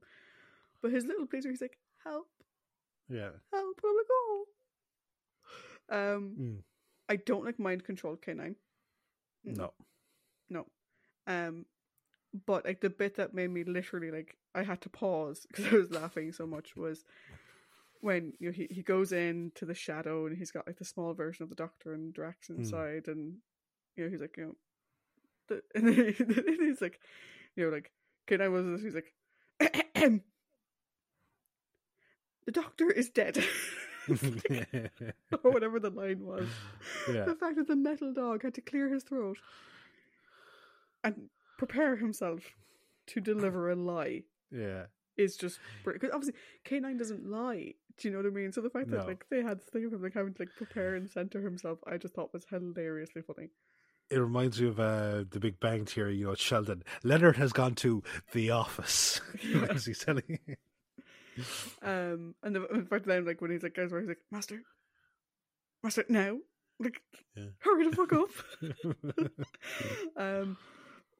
But overall, I mean, bestest best boy is bestest. Do you know what I mean? I think on one hand, I think Bob and Dave did a really good thing in the sense that K9 is super powerful. He's too powerful for most stories, really. Yeah. Do you know? So you have to incapacitate him in some way, shape, or form. I just don't think threatening to incinerate him and then having him be mind controlled, I'm not a big fan of those two ways. But like, in fairness, they were good ways to get rid of him, and they were written in quite naturally, which I thought was good as well. Like, last week K9 wasn't in it because he can't move in a swamp. That was a practical problem. Of K9, the unit can't move. But I think of all the ways they could have written him out for prolonged sequences of time in this story, I think they did do it very well. I just don't like seeing it because he's bestest boy, and bestest boy does not deserve to be tortured. No. How about you? K9 is the MVP of this story. He is the best character in the story. He's the best performance in the entire story. I love him so much in this. Like, his moments in peril, absolutely heart-wrenching. You're like, because it keeps cutting back to him, and he's like, assistance please, or whatever, and it's getting hotter, and he falls in, and it's like, oh god. Again, as I said, like, the sense of terror is real. I love his curiosity with the signal beacon. You will answer my queries. This is K9 speaking, and then it's like, this isn't Atrios. Where is here? And he goes exploring. His turn to the dark side. I know you don't like it. I was very intrigued to see where they'd go with it. I loved his interactions with Drax. I thought they were fucking hilarious because there's a section there where like Drax is trying to repair something on the stabilizer, and the Doctor keeps suggesting that it's this thing that Drax says, no, it can't possibly be that. K9 arrives. Drax helps get K9 back to being normal, goes back to working the stabilizer. K9 immediately busts his balls and says, no, it is actually the thing that the Doctor was saying. Everything here was done so well. And that comes down again to a combination of two people. Whoever is controlling K9 and John Leeson. Yeah. John is absolutely fantastic here because he brings such emotion to K9. And this story, I think, really highlights, I don't know whether it was a conscious decision at the time or whatever, but John's distinction, he's managed to make a distinction between both versions of K9 that we've seen. The Mark II and the Mark I. They are two very different personalities, I think. Yeah. I did forget one other amazing K9 moment. Because I think, this is just the K9 story, really. When he meets up with everyone on Zeus, and he brings them to the computer. And he's like, it's so refreshing to have to talk to nonsense non-organic beings, and he sort of has his own thing, and like his little identifying who he is, and like the fact that he's having to translate for everybody, and that was very sweet because again it shows that like K9 as a companion is more than just a tool. Yeah, absolutely. And I think that's the one thing that this story makes very clear is that K9 is more than just a tool. We got a little bit of it in Stones of Blood. But here, like, because he can be corrupted, like controlled against his will, he can lie badly, but he can lie. He can do research and make connections on his own. He has his own sense of being. The fact that he's like, it's nice talking to something that isn't fucking organic for once. Yeah. Whatever. And definitely the conveyor belt into the furnace, he shows fear, and like he was scared and he didn't want to be burned and stuff like that. And I think this story, above all of them, really shows that K9 is a companion and not just a tool. Yeah. Do you know?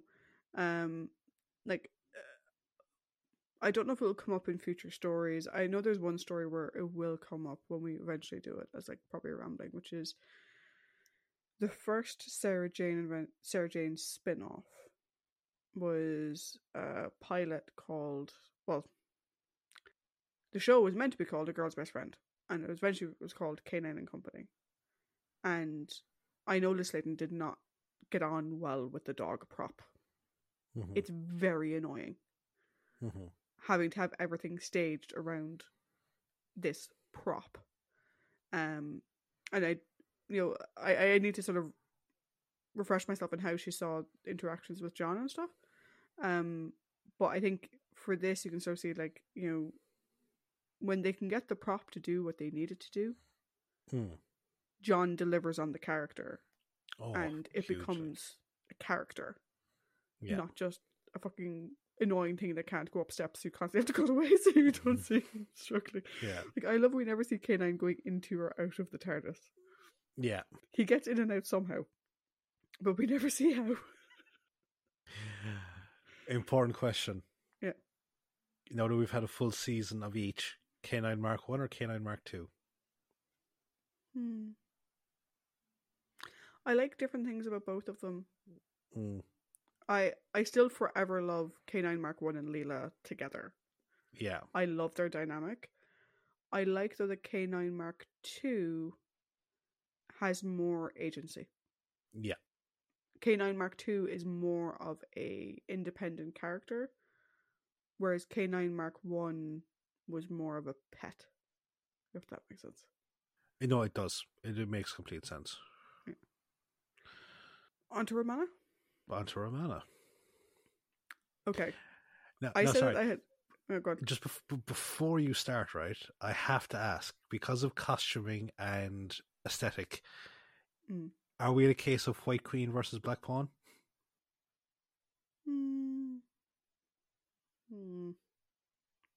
Could be. Except she's not really queenly in this. Yeah. That's why I was just asking for, like, aesthetics. Yeah. But, aesthetically, yes. Aesthetically, yes, it works very much with the motif. People have no idea what we're talking about. It's a whole thing from an RPG that me and Paddy played. Yeah. But yeah, so like, Romana, I will start off with. Yeah, I was saying that like, at one point I had to like pause and sort of center myself with K9 and his little thing. I literally had a moment at the beginning of this where I was just chuckling away to myself for about 5 minutes. And it came from Romana, who you don't expect to have the one-liners. But at the beginning of the episode, you got the Dr. Romana, and Romana's being all like pessimistic.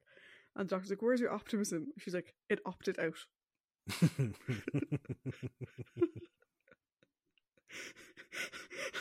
And I was just like, "Oh, brilliant." Best line ever. I think the best line Romana ever had. Yeah. I'm like, I love it. But I love it for a number of reasons. A, it's just a really funny line, and the way that she delivers it is just hilariously funny. But also because it gives us this insight into Romana, that Romana can make jokes now.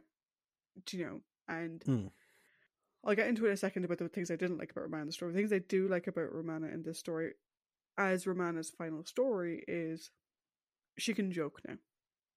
Yeah. She gets on well with, people that they meet in the story. So she gets on well with Marek, even though he doesn't really deserve it. If she gets along with everybody, there's no... The Ice Queen... Pardon me, the Ice Queen is gone. We see how much she really genuinely cares. Again, this was something that earlier Romana probably wouldn't have given a monkey's what happened to the people involved in this. But here, she's so upset and so angry over what happens to Astra. And like, when she realizes, and she's like, "You are in a whole lot of trouble." And that I thought was great. And like I said, we have the Doctor acknowledging the fact that Romana can take care of herself. And we see that she actually can. Like the fact that she, like, even if it's only against Marek, whatever, right? But like, she can hold her own physically as well as mentally, which we've seen before. As her last story, though, which I know they didn't know that when they were writing it, but they also kind of did, because obviously her contract would have been up for renewal and whatever. It's a little annoying because it takes her so long to twig that Astra is the final piece. And it's like, you're meant to be the all-intelligent Time Lord. Like, where is that intelligence now? Because I don't know about you. I didn't know anything going into this episode. I knew, obviously, that Lalla Ward was in it. I didn't know anything about the character or whatever. I initially, when we first see her, I was like, okay, and when they sort of have like that the thing is going off in her vicinity, I was like, okay, it's the circlet. The circlet is the thing. And then obviously it wasn't the circlet. I'm like, okay, so she was in here, the thing was going off. She took the circlet off. She disappeared. The circlet isn't triggering anything, which doesn't make sense with what they do later on, or whatever. It's like, as soon as you realise that the bracelet is giving off faint readings, and the doctor gives his line of, what if it was in direct contact with the blah, blah, blah, blah, blah. It's like, come on, Romana. Like, you're not that dumb. It's, you know? Like, as soon as she disappeared from the room and the thing was still going off, I was like, oh, it's Astra the person. Okay, so, you know, like, come on. And that kind of bothered me. But also, this is one of those ones where I feel like she doesn't really do much to drive the plot in her own self.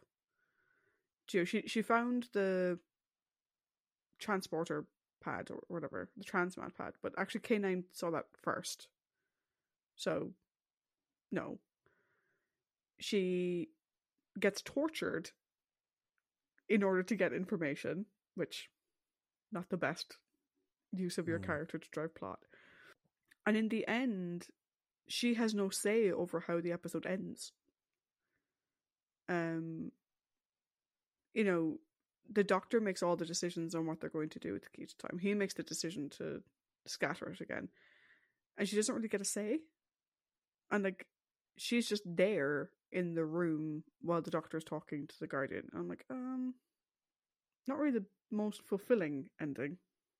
And again, you can kind of understand why Mary Tam didn't want to stay on if that's all she was going to be doing. Do you know, if you compare the Romana from the first story to this story, as a person, she has grown a lot. She's become much more warm to other people, much more caring. She obviously knows more about the universe now than she did before.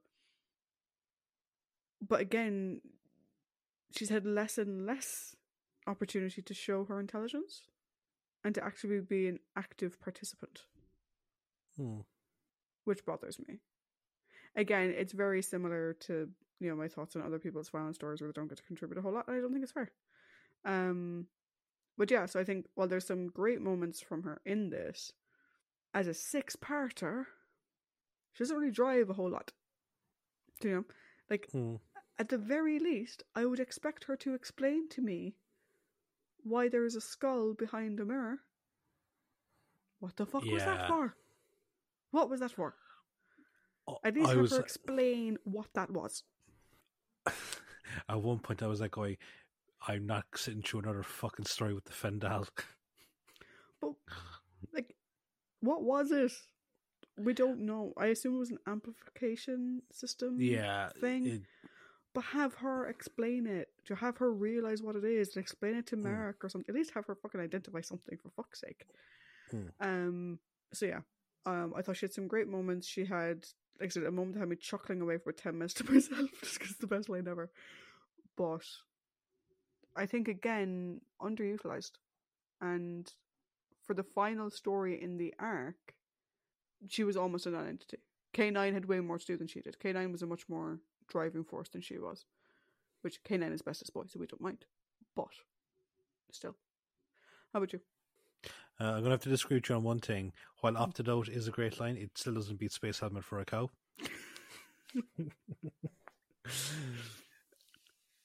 Okay. I will agree. I will agree on that one. Yeah. But it's been a long time since we've had Space Helmet for a Cow. I deserve another thing that I can laugh at. Okay, fair enough. I don't think we'll ever have another Space Helmet for a Cow moment.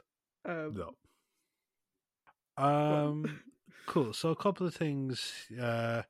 No, in comparison to last week, it's a significant improvement in terms of Romana's portrayal in the story and her presence in the story. You could literally take Romana out of that previous story and it would make a difference. Here, she doesn't drive the plot in a huge way. She does have a moment where she saves everyone. The Doctor had completely forgotten about the Marshal's impending attack. That is She's true. She's the one that reminds everyone that the fucking planet is about to be nuked to shit. That's true. Yeah. We'll give her the win on that one. Yeah, it's done in a very good way. The Doctor, we're forgetting something. What? The Marshal. And he's like, I love, because I paused it for my recap writing, and like it's just the way I pause it. Tom's curls are all like fucking like a foot behind his head because his head is snapped back before he takes off. There's things here that I like. As I agree, it's not a great way to show a character's progression or a character's strength through, or especially female characters, through torture. It does feel like kind of a fucking cop out. But I do have to admire the fact that she's like, I'm willing to fucking die just so that you don't get your hands on the key to time. Because she's defiant, you know? She's not begging for it to stop or anything like that. She's defiant, and she's telling the doctor, do what's necessary, make the sacrifice. As I said, remind the doctor of the secondary dangers. Thought that was great. The other thing though that I liked was she isn't afraid to call people out in their bullshit. Like, so you kind of pointed out, calling the doctor callous because of he didn't seem to care about Astra. But then also the bigger thing of what sort of a person are we in service to if they are so blasé about imprisoning one person's soul forever? Like she's effectively calling to question how white is the White Guardian, in terms of like the light side of things. And also at the very end, and it's something that is actually going to be echoed by other characters later on down the line, and it's probably been mentioned by people before. We just haven't talked about it. The Doctor does seem to kind of blunder his way into situations whilst being responsible for the lives of other people, and he does seem to have this sort of carefree attitude about it. So when he makes the whole thing of, I don't know where we're going next, she does kind of fucking snap at him, like to think of like, do you ever consider the ramifications of your actions, or the ramifications of your arrival at places? So I like that she's not meek, and she's she doesn't stay away from confrontation. She calls it out. Now, I would say I would agree that for a lot of it, she is outshined by K9 because she doesn't really progress. If she's not beside the Doctor, she's adjacent to him, and she does seem to be babysitting Astra a lot for the story, and Merrick. She's babysitting the two of them. Oh, Jesus Christ! Yeah. I think did you mention about her?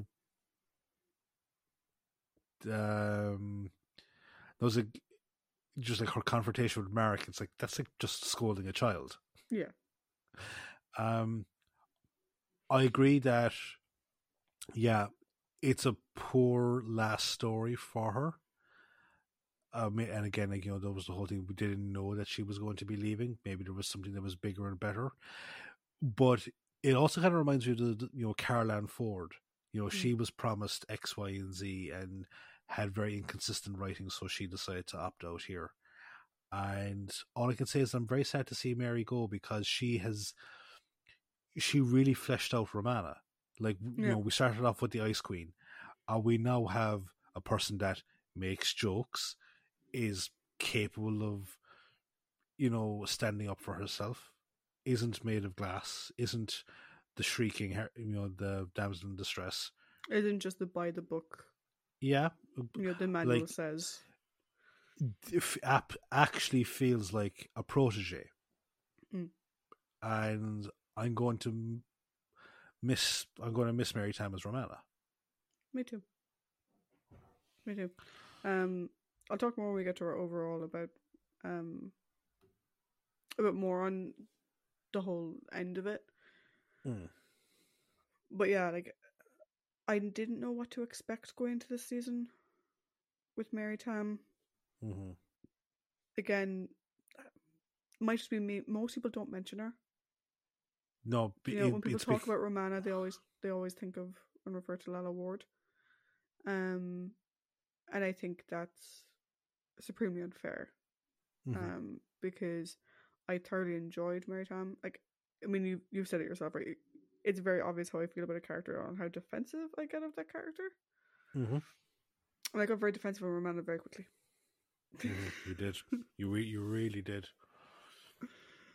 And again, from going into the for you going into uncharted waters, you've grown very defensive over the last two companions. It's going to be interesting to see if that continues with Romana too. Because again, I've only seen clips of her. I haven't seen. I'd seen nothing of Romana 1. I'd seen absolutely nothing of her. I've seen some clips of Romana 2. So it'll be interesting to see how that plays out.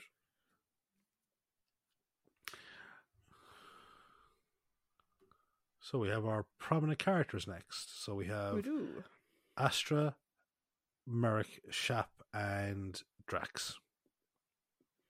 So, how would you like to do? Let's do them in that order. Fuck it. We'll do them in that order. Okay. Astra. Yes. Astra is an idealist who I think has watched too many of those soppy romance movies. In fairness to her, though, like, she clearly cares about her people. You know, she wants this war over. To the point where she's technically willing to commit... What? Is it treason when she's the leader of the people? She's willing to commit treason against her people, but not against necessarily the leadership, because she is the leadership. No, it's like she's attempting to broker a peace. It's not like she's arranged a coup behind the backs of the... But the fact that she's even willing to do that, it says a lot about Astra as a person. What I didn't like about Astra, this isn't actually... One of the things that made me feel bad for Astra is the fact that she reminded me very much of the Queen of Peladon. Because Astra has no power. She is the last surviving member of the Royal House of Atreus, which sounds like something from Dune. Yeah. But she has no power. The Marshal has total control of everything. And to the point where, like, a soldier was lied to her face and locked her in a radiated room. Aside from Marek, none of them show any loyalty to her whatsoever. Even Shap, once they get to Zeos, Shap doesn't give a monkey's about her. This is your leader, I presume? Like, is she just like royalty in the sense like she's off the site, she has absolutely zero power, and she's literally just a person who happens to be royal and lives on this planet? Or is she actually the leader of these people? Because it seems like no one follows her. Do you know? And I don't know if that's because she's quite young, the Marshal is a very domineering character, or whatever. But I feel really bad for her. That, like, none of these people seem to have any loyalty to her. Which is horrible. When you consider the fact that, like, she's willing to sacrifice so much for them, and none of them seem to have any loyalty to her. Which is shit. Of course, like, a lot of the Astra that we see is actually mind controlled Astra, so it's kind of hard to speak to that. But like Astra herself, I feel bad for her. Do you know? I feel bad for her as a person. Obviously, she's a segment of the key to time. She's destined to die and whatever. But I just feel bad for her as a person. Do you know? Like, she's not a bad leader. She's someone who clearly cares very much about her people, and they don't seem to give a fiddler's fuck about her. I will say, though, and I'll get to it more when we talk about Merrick, those two fucking deserve each other. And a few too many sloppy romance movies. I think. How about you? I agree that it's very hard to get a proper read on her, because she's only independent for one episode. The rest of it is either under mind control or in the trance. captive or in the trance of transitioning into the segment. But no, I agree. Yeah, that she's someone that clearly cares deeply for her people. You know, she's willing to. She doesn't let national pride or anything like that get in the way of what's best to keep them safe. And it is a bit disheartening that, like, clearly, you get the impression that in times of war, the royal family leave everything to their military, but they still make decisions as to, we need to sue for peace or anything like that. But I think over time, as you said, she's the last surviving member, the Marshal has abused that power, and now she's just this, figurehead. Like, she's sent on like PR tours and morale boosting, and it is quite disheartening for her. And then, her ultimate fate is as a pawn in a much bigger game. That you wonder, does she have any agency in life at all? It's sort of like, I mean, the way Romana reacts to it, to me, is very much like how characters reacted to Harry Potter being the seventh Horcrux. Mm-hmm. Do you know, like, this person was raised to die. Mm-hmm. Except, I think the only caveat with Astra is that she wasn't really, like, the only reason they had to go find the pieces is because the White Guardian figured out the Black Guardian was going after them. Mm-hmm. So it's entirely possible Astra could have lived her life and died a natural death, and then there just is no sixth piece because it is dead, or her body reverts to being the sixth piece after she dies.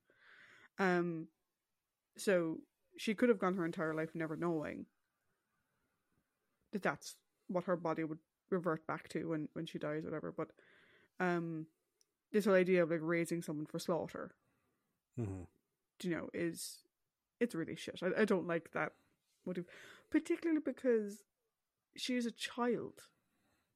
Like, she was conceived and she was born and she grew up. And so the way it sort of came across to me was that, like, it's something in her DNA. It's a generational thing. Mm-hmm. So, like, it started with someone who maybe was given part of a key or something, was exposed to the other keys, and over the years it became more concentrated until finally you've got Astra, who's just pure key to time energy or whatever. Yeah. They don't really explain it very well. No, but because like, she was conceived. Because, like, 2 of the 4 segments, so, like, one is a person and the other one is a planet.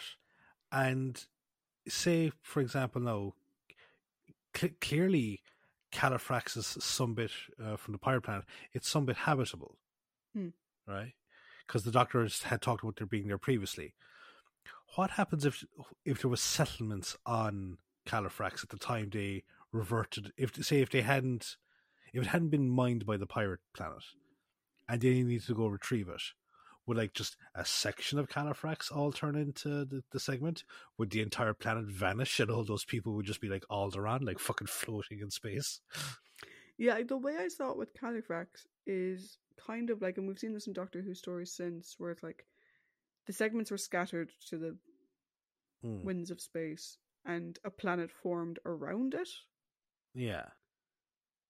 So they could have mined for it, maybe?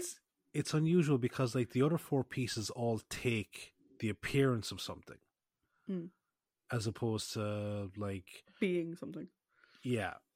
Oh, it's interesting that you mentioned the pirate planet, though, because the idea of a person being the key to time actually came from Douglas Adams from Pirate Planet originally. So it's interesting that it sort of reminds you of Pirate Planet again.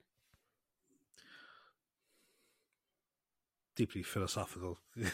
It kind of is, like, because it's like if you're if that's her destiny, like how much agency does she have in life? How much free will? You know? Because clearly, when she's exposed to the other segments, she goes into total zombie mode. Yeah.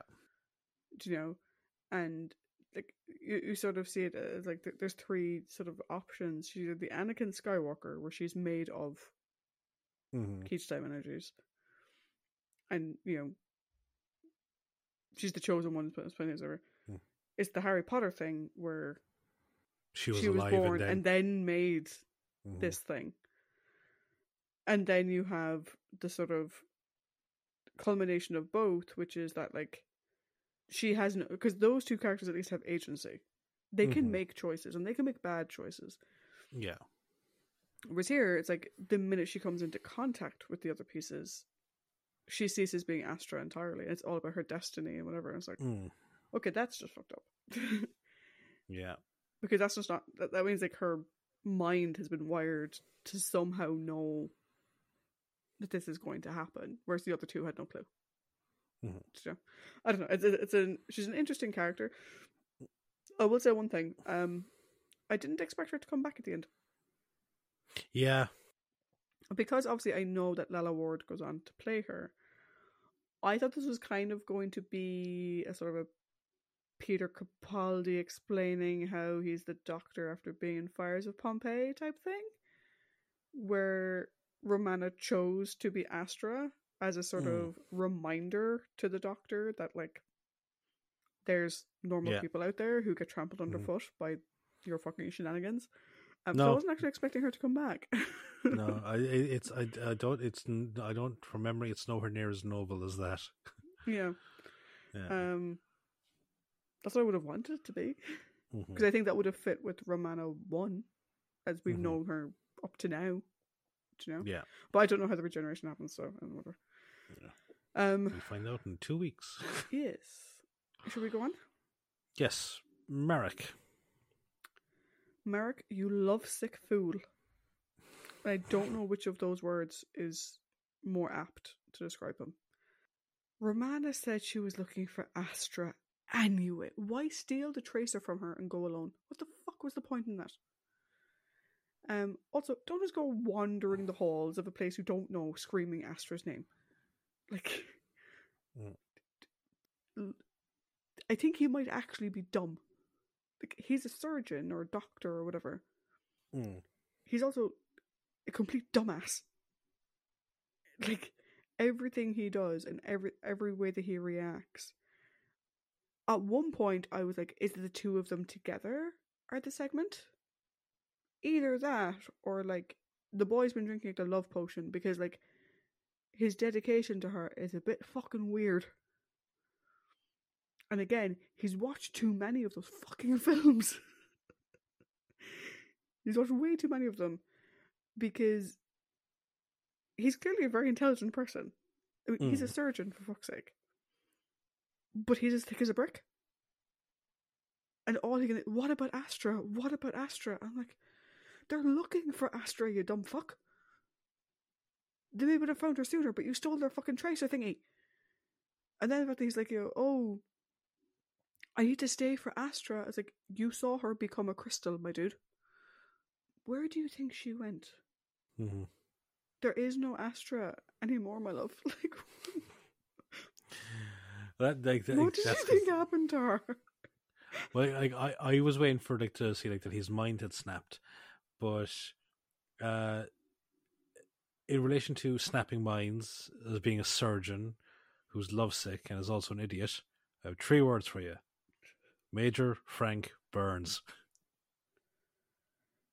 He's not as bad as Burns, though. I'll give him a bit of credit. Well, like, Frank is an asshole. Yeah. But, like, but he has a lot of similar characteristics, though. That, like, he does, yeah. If you take Major Frank, if you take the Hot Lips obsessed part of Frank Burns, yeah, and remove the creepy, childish narcissist part of Frank Burns, yeah, then you kind of get Marek.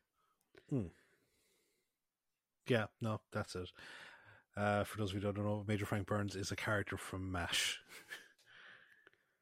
And one Cool. day, eventually, 50 years from now, we may do a MASH podcast. We got onto it. Yep. And then he gets replaced with the vastly superior Major Charles Emerson Winchester. The third. Yes. But yeah, no, like I'm like pretty much that's my entire thing. It's like, you know, America annoyed the shit out of me in this fucking story. He is the Willie Scott of this story. He's just constantly. That's almost a better example than Burns. Yeah. Like, I would say that Astra and Merrick deserve each other though, because they both. I keep mentioning the soppy romance film, but like, you do not understand. This episode starts with this really cheesy, over the top acting of, "But my darling, we'll do this." Do you know what it reminds me of? We were talking about the Cambridge Footlights earlier, before we started recording. Whole other conversation. The Footlights did their sort of review thing, and it was recorded. You can see bits of it online. There's a segment that they do, and it's Stephen Fry and Emma Thompson. I think Stephen Fry is playing like her dad. I was like, but darling, what are we doing? I know, darling. I was like, it's the only thing that came to mind. I was just like, what is this? What is a really bad period drama? It's a really bad propaganda movie for the war.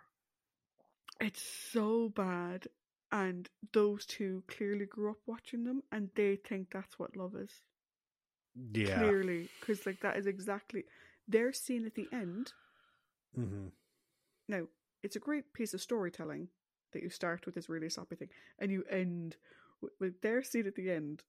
Like, could have been a continuation of that bad movie from the beginning.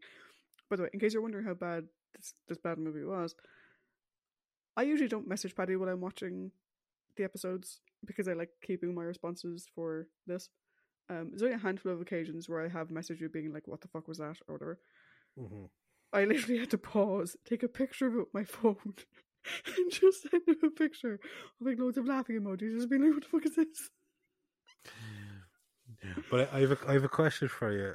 Were you laughing at like the cheesy nature of like the movie, or the caption that you photographed, which is there are him looking longingly at a woman, saying that there are thousands of young men out there dying for it?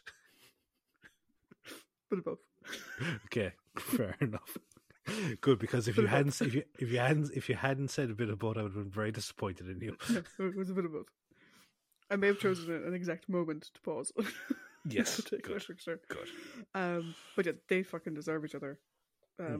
More power to them and their weird planet thing, whatever. Yeah. Yeah, but as I said, that's literally my comparison. He's Willie Scott and Frank Burns mashed into one. He's just so annoying, and he's completely blinded to rational thinking throughout this entire fucking story. So, how about Major Sharp? Major Shap. Major Sharp. I did wonder else. how many times you say Sharp. No. Shap is so confusing. Like, there are two different Shaps. Mm-hmm. There's the first Shap we see, who is the most passive, blasé officer I've ever seen portrayed. Whereas like, we're losing more men. Yes, sir. We'll fight them back. We'll like, you've got the marshal being like all like, rah, and Shap is like, yes, sir. No, sir.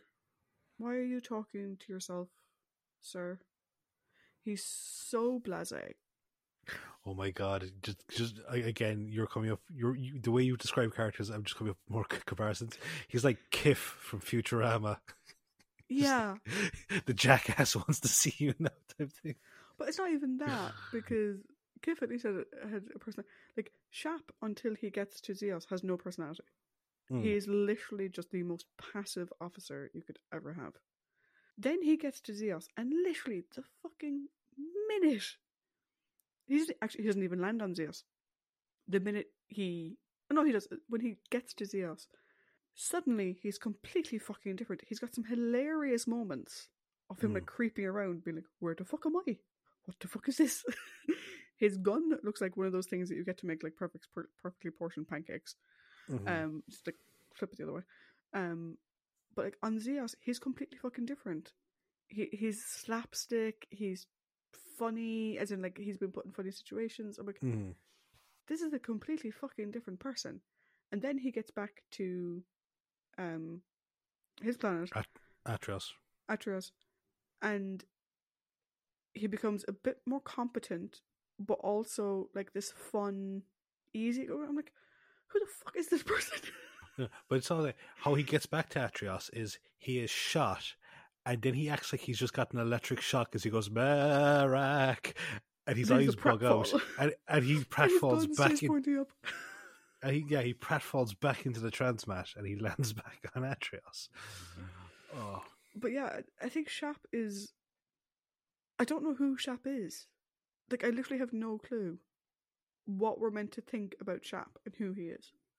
It's no, yeah, like because you kind of said it, like because he's not what you expect when you first see him, and you gauge his looks at the Marshal.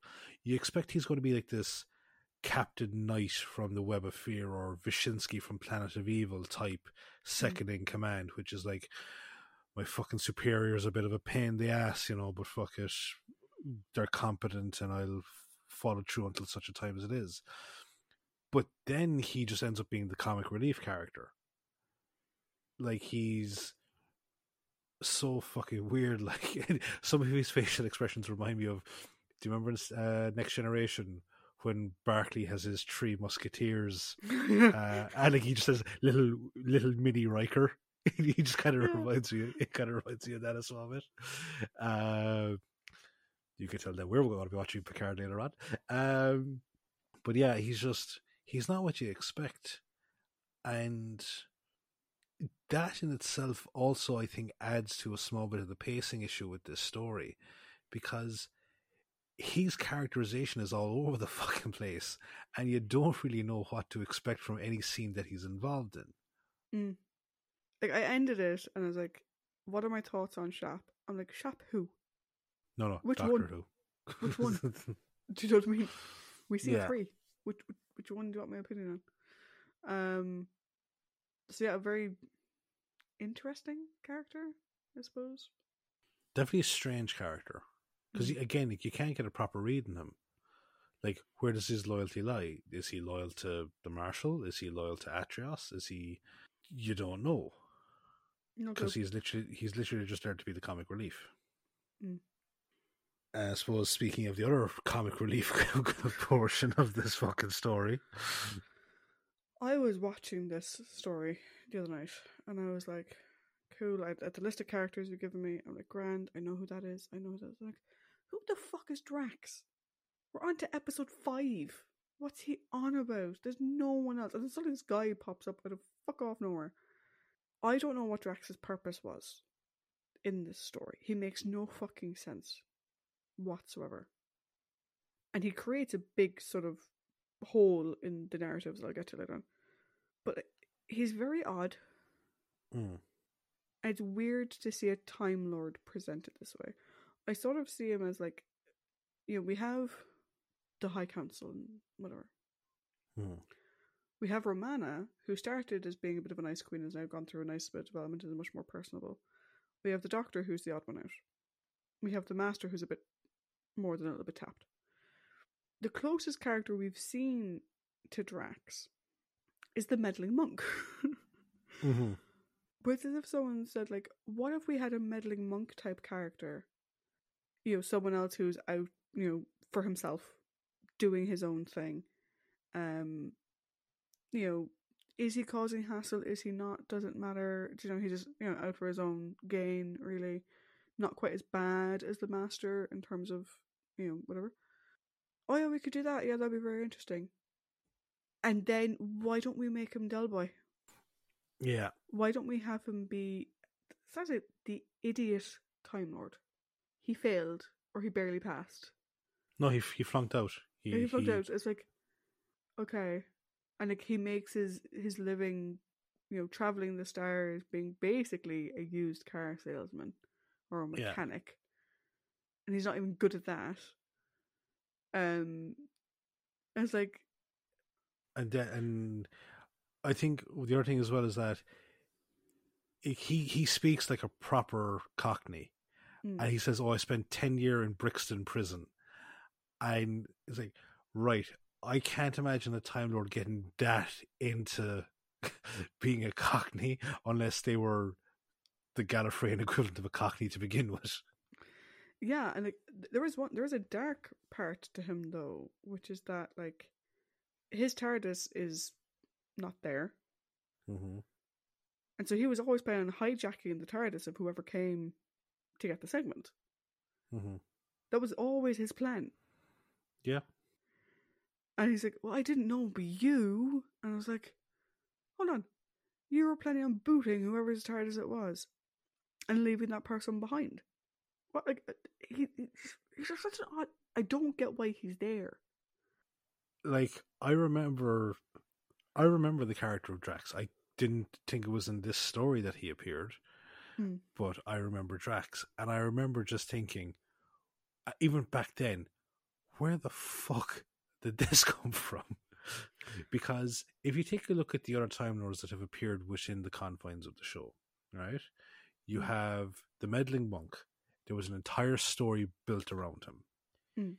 He reappears in the Daleks' Master Plan, which is fine because he's not there for the end game. He appears as a tertiary villain in a very, very long story.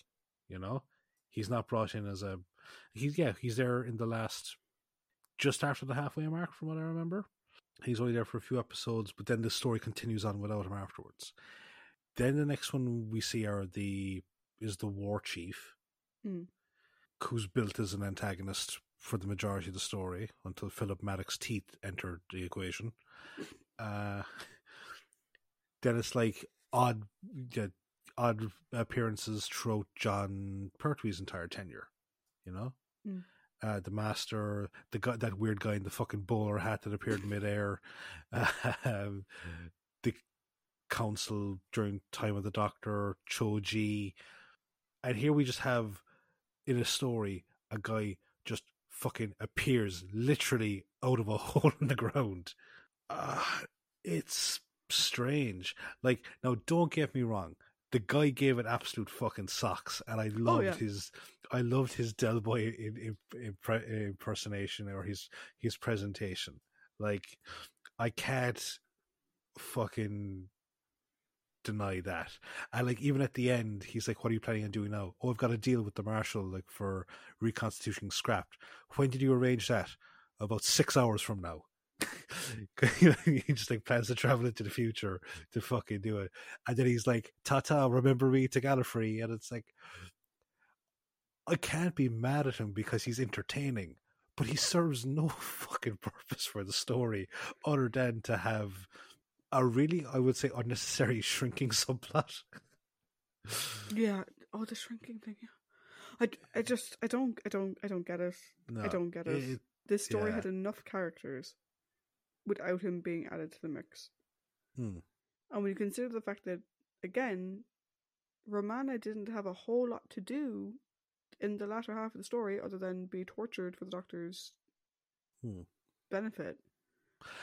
See, the other thing, like, if they didn't have him, no, again, this is just my idea that sprang into my head. If they didn't have him, then obviously there'd be more of a void to fill for the Doctor to take on the Shadow. And I don't know how well you could stretch that out across 3 episodes.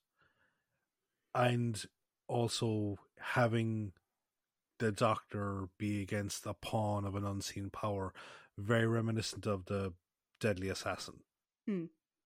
Yeah, I don't know. It's just, yeah, he was there to fill a void they didn't know how to fucking fill, and as entertainment value, it was great. As part of the story, really, really fucking weird. Yeah, I agree. Should we move on to our villains, though? Yeah, we should. So we have the Marshal, the Shadow, and the Black Guardian. Okay, Marshal. First of all, you're a dick because you're treating your princess like crap, right? I'm not going to the whole thing. I'm assuming you can get my thoughts on that, right? If you're going to talk to your imaginary friend in the mirror, maybe, just maybe, use a mirror in a room with a door. Literally, everyone can see you talking to yourself. It's just a suggestion to help you not look like a total nut job in front of your men. Because he's not even fucking stuck. He just walks to the mirror and talks to himself, and then he walks away again.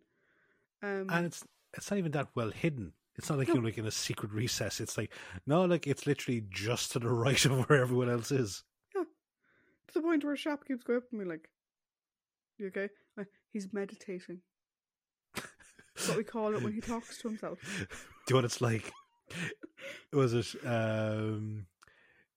it's like in the IT crowd when Noel Fielding's character does a dramatic stare off and everyone else is like, what the fuck are you looking at? It's so fucking random. But I think the Marshal can be summed up in two things that he says himself. Great personal victory and victory or death. That's it. Like, you could maybe explain away a little bit that like he is doing it for his people because like he's like, oh, so this will guarantee, like when he's talking to the Shadow or whatever, he's like, so you'll guarantee a victory for my people and we'll win and whatever. But then later on he's like, this will be a great personal victory. It's like he doesn't care about peace, he cares about being the winner. And it's either he wins or he dies, and those are his two options. And it's like, you, sir, are I don't even know the word. I can't think of an appropriate word for him. But yeah, because you can't blame all of his behaviour on control by the Shadow, because when the Shadow stops controlling him, we still see great personal victory, we still see victory or death. Yeah. And it's like, that was always you. That was always you.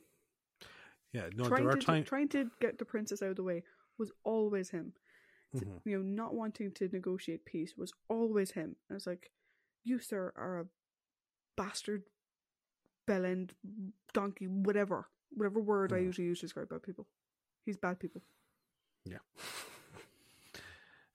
You used to say a different word, but we can't say it because it's it's a bit of a slur. Is it the word that we said we wouldn't say?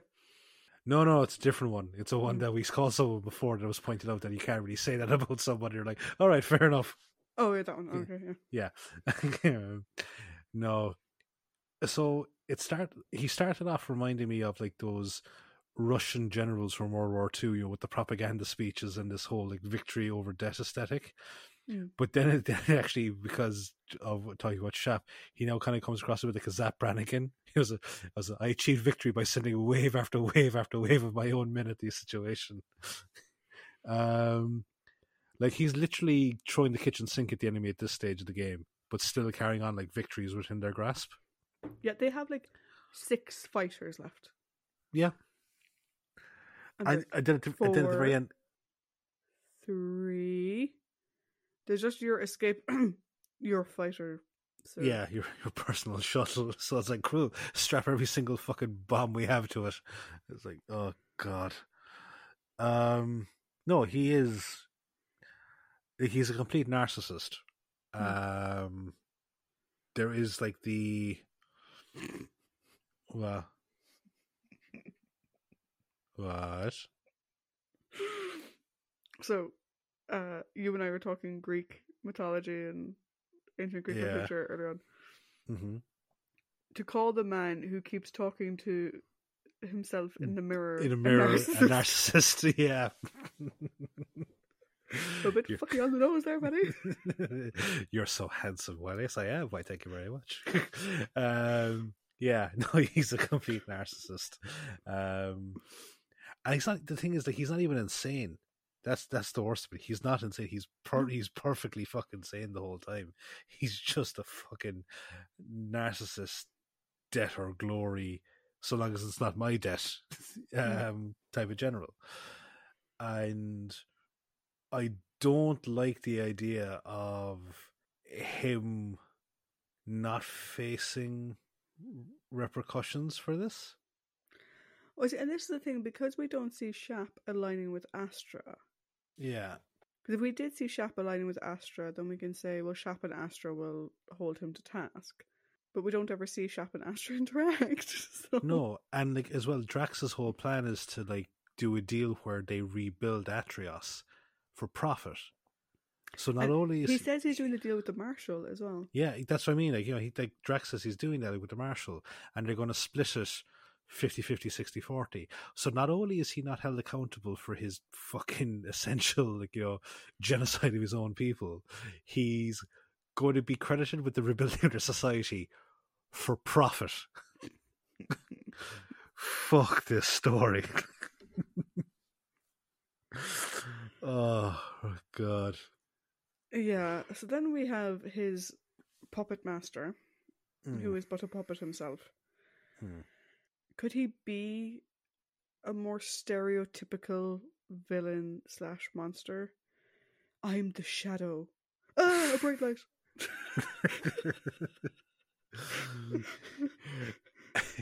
to be fair though, I did think his presentation is kind of cool looking. Oh, it is. But when he says I'm the Shadow, I'm Shadow, like, yeah. oh, I didn't think you meant an actual fucking shadow. Yeah. Like the fact, like when the TARDIS are open, he's like, the light, it burns. No, my hands, which are also made of me, will protect me. Yeah. A 60-watt bulb, you fucking monster. So his plan was very elaborate and dependent on a number of factors, some of which, again, I have to wait till my overall because it needs to be like seen in its entirety. But what was the skull for? Like, what was the skull for? I think the Shadow is an interesting middleman. Clearly, in any other story, I think he would have been very intimidating. Mm-hmm. I didn't find him intimidating in this story, but had you transplanted him into any other story, he clearly could have been very intimidating. Like the fact that he will torture people, not a fucking bother. He'll control people. He'll do whatever he needs doing from the shadows is interesting. The fact that he created it. They keep calling it a planet. It's like a satellite. Yeah. Like it has like 4 satellite dishes around it. But the fact that he placed it in between the 2 planets so they couldn't communicate with each other. Fucking ingenious.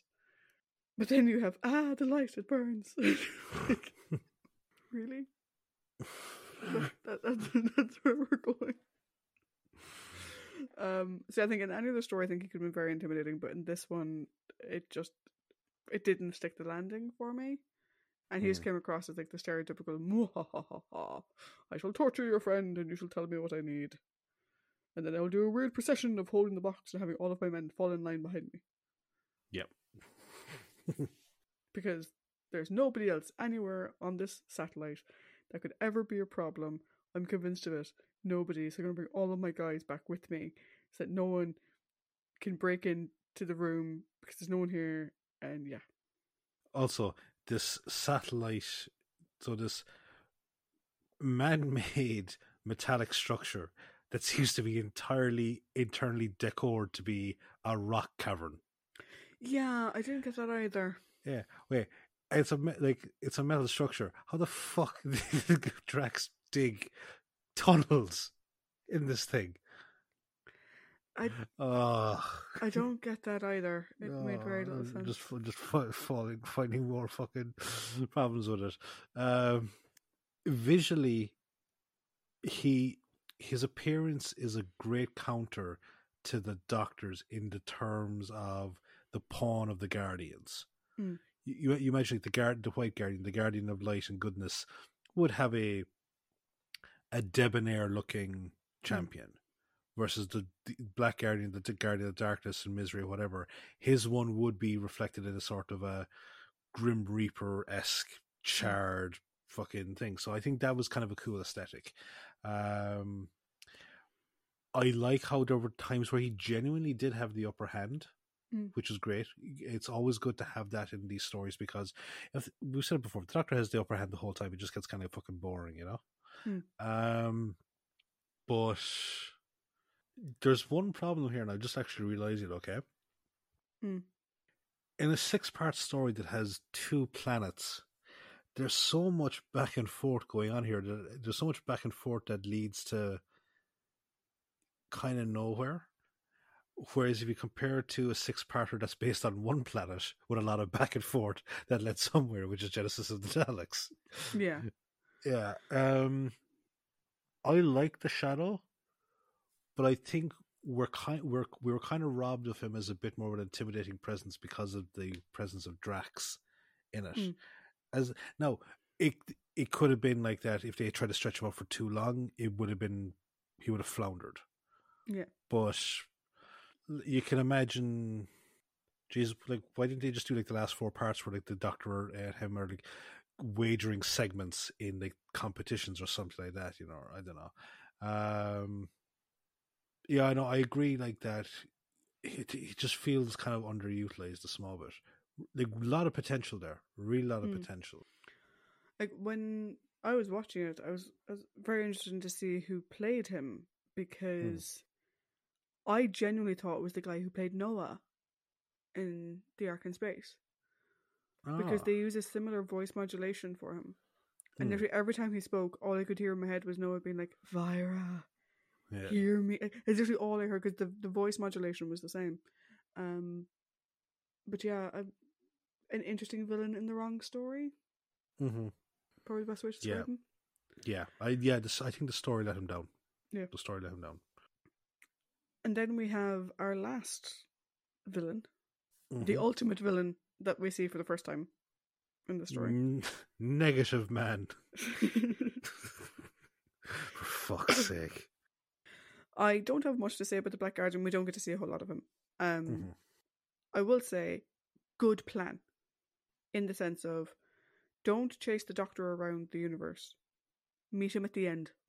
Yeah. And have him bring all the pieces to you. Sit on one piece and wait for him to bring the rest to you. Brilliant plan. Yeah. A-star. How the plan was implemented, that's confusing as shit. What the fuck? That, I, like, third planet, whatever, again, I don't get it. I don't think we get to see much of the Black Guardian here. I love the way he's like, I'll just pretend to be the White Guardian, even though we don't look anything alike. I'll just flood myself with white, and he'll think that we are white. Wait. I think I've discovered another flaw in this. For fuck's sake. All right. No. Don't get me wrong. The plan is superb, but neither of the Guardians know where the pieces are. No. The Doctor has to find them. Yep. How does he know where the 6th piece? How does he know to set a trap at the 6th piece? Because the White Guardian said the Black Guardian was searching for them. All right. So he presumably would be able to find them himself eventually. Okay, fair enough. Right. Okay, yeah. So if he's like the Black Guardian and the White Guardian have knowledge of all time and space. So I bet once the Doctor knew where it was, the Black Guardian immediately knew where it was. I bet he was wishing I could have just met that giant fucking squid, or that statue from that planet with that fucking android. A couple of things here about the Black Guardian. He really doesn't seem to get this whole. The White Guardian he does the exact opposite of everything that I would do. So I'll still casually disregard one person's life where I know that goody two shoes would do anything he can to save it. Curses hoisted by my own fucking petard. Yeah, that's the thing. All he had to do was lie. All he had to do was, once you give me the key and I usher it to safety, I will separate Astra's essence from the segment, or just come up with some bullshit lie rather than kind of going, fuck the bitch, you know? Yeah, because he explains away the fact he does not look like the White Guardian, which I thought was very funny. Yeah. He's like, because Romana's like, that's not the president. Like, no fucking shit, Romana. Yeah. He's like, oh, Romana, my child, I can look like whatever I want. Yeah. I was like, cool. But you can't actually look like the White Guardian because the guy Cyril isn't actually available. Yeah. It's like, the doctor's like, that's not the president. You know, he doesn't look like the president. Well, neither did the Colonel Sanders looking guy that I fucking spoke to. Yeah, because that was the story beat that I had, which was, I think that was more so for the overall. I think the reveal of him being the Black Guardian is hampered by the fact that they didn't have Cyril. Yeah. Because like we see the Black Guardian. The Black Guardian is essentially, he's a negative. He just appears in a negative form, and that he takes on the form of the White Guardian. So we know that when he appears in front of the Doctor, it's bullshit. So that suspense is kind of fucking, or that twist is kind of ruined. Whereas if they had Cyril, it would have been really cool if Cyril appeared out of nowhere and changed into the Black Guardian. Yeah. That would have been cool. Yeah. So I'll be curious to see if the Black Guardian tracks him down again. I did mention this actor comes up again, so yeah, I wasn't going to say anything because I was like, well, I didn't check who he played in those episodes, but I'm going to make a logical assumption. Yeah. The Black Guardian is kind of a well-known figure in who, and this would not explain it. So, yeah, I can take the appearance of anyone and anything, so I'll stay as the same shape for the next 4 times I appear. Fool me 7 or 8 more times, shame on me.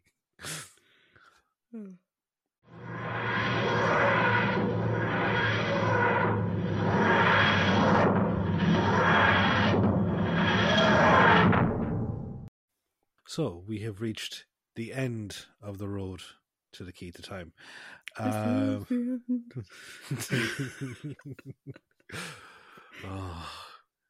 Take a breath and don't count to 5. Hold your breath and count to 10 again and again. And again, and again. And again, and again. Wait, there's a 9. I saw an 8. Wait, no, back to 10. Cool. So, we're kind of tired. How about you give us your thoughts on your overall? Okay. You said a second ago, the more and more we were talking about, the more and more plot holes were coming up. The more we talk about, the lower and lower the score is getting. Mm-hmm. And it wasn't very high to begin with. So, I'm going to set aside the character stuff. Okay. Right, because we've discussed that already. K9, bestest boy ever. Romana, some good bits but massively underutilized. Doctor, 1 or 2 good bits but nothing really outstanding. Supporting cast, whatever. Villains, weird, underused, and not really worth discussion. Right? Mm-hmm. The story makes no sense, right? Mm-hmm. What was with the fucking skull thing? Right? It bothers me. It bothers me. So fucking years from now, I'm going to chisel that into your fucking headstone. What was with the skull thing? It bothers me, right? 1. 2, you raised the point. That's not a fucking planet. It's a space satellite. Why is there caves? No sense. 3, why do none of the people on this planet actually care about their princess at all? Assholes. 4, no one... Okay. This is where I need to do some explaining. Where are the Zeons, whatever they're called? Where are they? Well, I think it's kind of casually thrown away, explained that they're all dead, and Mentalis is just controlling a robotic fleet. Okay, but like, that's a throw. Like, I literally at the end being like, but where did they go? Or there's the darker. Where did they go? There's the darker aspect of it, which is that Mentalis realized that the actual Zeon High Command were going to surrender, and in an effort to stop that, he had every single Zeon person murdered. Possibly. Don't know. Never explained. Drax, as a character, was brought in to fill a story that never should have been 6 episodes to begin with. They did not have enough story for 6 episodes. They had enough story for 4. They did not have enough story for 6. But he's brought in to say that he gave the Zeons this machine. I'm like, cool. I would have much preferred if it was like the Arsenal of Freedom, the episode Next Generation. In my mind, a slightly underrated episode Next Generation. Which one's that again? It's the one where Beverly and Jean-Luc fall down a hole. Oh, yes. And we find out the whole thing with Beverly's backstory that never gets fucking discussed ever again. Anyway, in the Arsenal of Freedom, these people created the ultimate weapon, which, like you said, ended up destroying them. Mm-hmm. And then it just kept on trying to sell itself to prospective buyers by doing demonstrations or whatever. That's what I was expecting to happen. I was expecting to find out that the Zeons the reason the Zeons never replied to any messages is because they were long gone because their technology killed them. Mm-hmm. No, they didn't build the technology, they bought it, and Drax doesn't seem to particularly care, and no one seems to mention the fact that there are no Zeons. We do not say, oh, we don't take any captives. It's like, did they ever exist? Were they ever real? But then Shep says that he did see them before. They used to trade with them. Okay, so they did actually exist at one point in time. But you don't take captives anymore because their ships aren't piloted. But it's not like in the case of Guardians of the Galaxy where the ships aren't piloted, but there's actual real pilots back on Zeos. There's no one on Zeos. Where the fuck are the Zeons gone? Makes no sense. And then, what was the point of that whole thing? Why have the two planets at war, trying to destroy each other? How does that get you the sixth piece? That makes no sense. And it's just like, the whole thing is a house of cards that's like built out of soppy napkins. It makes no sense whatsoever. Do you know, the slightest poke in one direction and all goes. Do you know? So, originally, when I finished watching it last night or the other night, I gave it a 3. And then I was like, no, maybe I'm being mean. Maybe it's like a 3.5. And I was like, no, it's a 3. And then as we were talking, it got to a 2.5. And then it got to a 2. Because the story is shit. Like, the story itself is shit. It's the culmination of this big, epic, season-long adventure. And it goes out like a fart in the bath. It's just like... you expect this big bang, this big, like... no. Done. Like, cool. Also, the whole thing was to collect the key to time, to collect all the segments that are scattered throughout the universe. What do we do at the end? Let's scatter them throughout the universe. And it's why, like I said, I get back to it, like Romana's whole thing. And this is, I wonder if this is why people don't mention Mary Tam as much. Her whole mission was to collect the keys to time, and at the end, they just disperse the keys to time together. So you could basically fucking skip this story entirely. You missed nothing. You missed the introduction of a possible villain for the future, and maybe a good ally for the future. I don't know if the White Guardian comes up again, I assume he does. And that's it. That's all you miss. You could watch literally the first episode of the first story of this season, and then just jump to next season. Because nothing actually carries through. Except Lala Ward. Yeah. But you just... whatever. If there's no regeneration sequence, and you've said that she doesn't regenerate into Lala Ward for the reason I thought she would, then just skip it. No. Just from my memory, there's none of that, like, you know, like, why did I... who frowned me... There's none of the who frowned me this face type thing to it. But there's a reason. Like, she says, like, "Oh, I picked it because of whatever," and just maybe a 30-second dialogue over it. But yeah, we'll see that in a few weeks' time. But, I gave it a 2. Like, it should have been a 4-parter. It maybe would have worked as a 4-parter. It wouldn't have been a shit. But the story was shit. The acting was alright by most people. K9 was fucking amazing. Nah, I gave it a 2. How about you? So for me, this was a story of 2 halves, and the first half is, for me, was a slog to get through. Like, just I wasn't into it. And it doesn't pick up until the shadow enters the game. Also, because you mentioned Guardians of the Galaxy, and we have a character called Drax, I'm just having this whole thing of, so you're saying a tiny 1-inch man came out of a robotic dog and fucking stopped all of time? Yes. Yeah, so it doesn't really pick up until like the shadow enters the game. Our core trio have varying from good to great performances. You know, like, as a K9 is the MVP of this story. I liked one or two of the guest stars' performances. I liked the guy playing the Shadow, and I thought he was cool.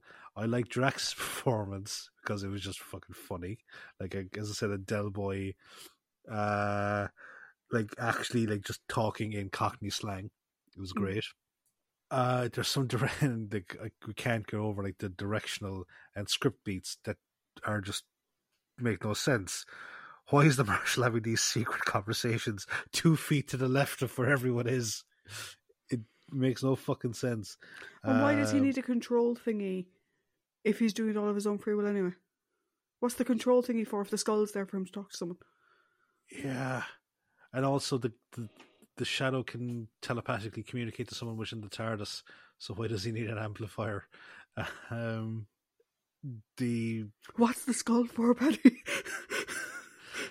Also, like, why are the control diodes in such an obvious fucking place as opposed to being like on someone's spine or the back of the neck? Back of the neck is easier to hide. Yeah, like, or just like somewhere that, like, you know, if you shake someone roughly, you're not going to fucking see it. Also, like, again, it's a visual choice with the Black Guardian going from like normal to a negative print. It's just stupid because all it really is pronounced is his eyes and his teeth, and he's just like this weird. He's like chewing on a particularly tough piece of toffee, and it for me again that loses the impact of this terrifying creature. You know, like, he's meant to be like the antithesis to everything that is good and light in the universe. And he just comes across as a dick dastardly. So it started off as a 3 for me, but it's bumped down to a 2. And it was just I finished it, and then I watched it again last night, because 6-parters, you sometimes, and depending on how the pace of the 6-parters go, sometimes you miss out on stuff. Like, you're like, what did that person do again? Whatever. And, you know, so I watched it back, and I was like going, all right, nothing. That person did nothing. I reinvested in their fucking arc for nothing. So yeah, as you said, this season-long arc started really strong, and it continued strong. But these last 2 stories really let it down. Like, even though we said, like, you know, it wasn't on par with the first 3 stories, Androids of Tara was still good. It was still fun. It was above average. Yeah, but Power of Kroll it just added nothing. It was a story that we had seen before, not done as well as before, and the focus was weird. They had a great story. They had great subplot there that should have been the actual plot. Here, again, we have a great idea but poorly executed. Yeah, like, it's a bit disappointing because, like, you know, we started off this season and we're going to compare it to the Keys of Marinus, which is like a similar type of thing but over a shorter episode length. And then we're like, oh my god, we're going to be comparing it to like season 12 and, you know, the start of season 13, or we're compared to season 12 and the start of season 13. And it's like, it didn't come anywhere close to them. Do you know? It didn't go as bad as season 15, which had Horrifying Rock and then just dropped off the edge of the reality altogether. But like, this season average is now 3.54. Oof. And after the first 3 stories, it was like 4.47 or something. It was rating really high. So, I mean, season 15 is still well below it, right? But like season 13 or season 14 beat it, season 13 beat it. Like what's the nearest one to it? It's 3.54. Probably season 3 or something. Season 9, you gave it a 3.3. Season 8, you gave it 3.65. I gave it 3.25. Season 6, 3.46 and 3.32 is probably the closest one. And season 6 was the Dominators, Mind Robber, Invasion, Croton, See the Death, Space Pirates, and the War Games. Oof. Like, that wasn't a very strong showing all in, like, you know. Yeah, sorry, season 3 was a 2.75. Actually, wait, season 4, 3.56 and 3.69. Yeah. Actually, so season 4 is probably the closest to it, really. Season 4 or season 6, I think, would probably be the closest. Yeah, I was trying to remember what season 8s and 9s were, and I was going, yeah, they were very fucking kind of all over the place at times. But at least not, like, none of the stories here reached the lowest story in those seasons, which was The Mutants, 1.75. And actually, I was just thinking back to it there. We compared it to the Keys of Marinus, and it turns out there's a lot of similar things in it. Like there's a trial, there is unwanted sexual advances, yes, there is living flora and fauna that want to kill people. There is knights of a sort with the weird frozen dudes, and also there's a big massive MacGuffin weapon that an ulterior evil power is trying to get a hold of. So yeah, and you have someone impersonating the good guy at the end. You have the guy who sets the mission. You have the bad guy at the end impersonating the guy who set the mission. Yeah, guys, go watch Keys of Marinus. Yeah. That was a 4.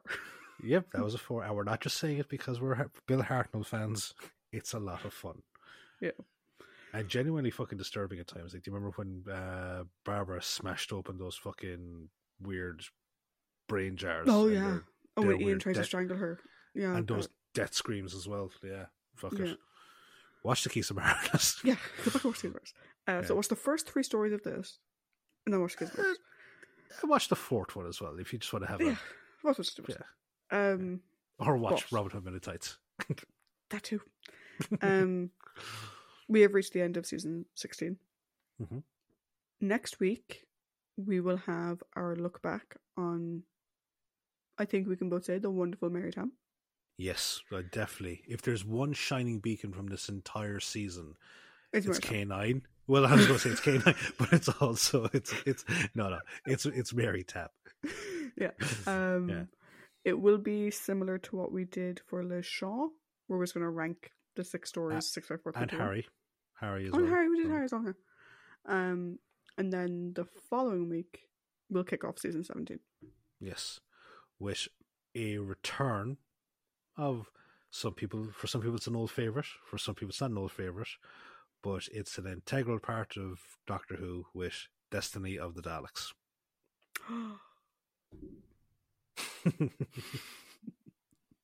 I always think the fact that the episode titles are Of the Daleks is like... Oh, yeah. I'm going to be so fucking mad when we get to Christopher Eccleston. But that's still a long way off. In the meantime, bye. Good luck, enjoy, bye, whatever. I don't know. We've been recording for nearly 3 hours. Yeah. So, yeah. And this week we did talk shite for like an hour in between. No. All right, but everyone, bye. Bye.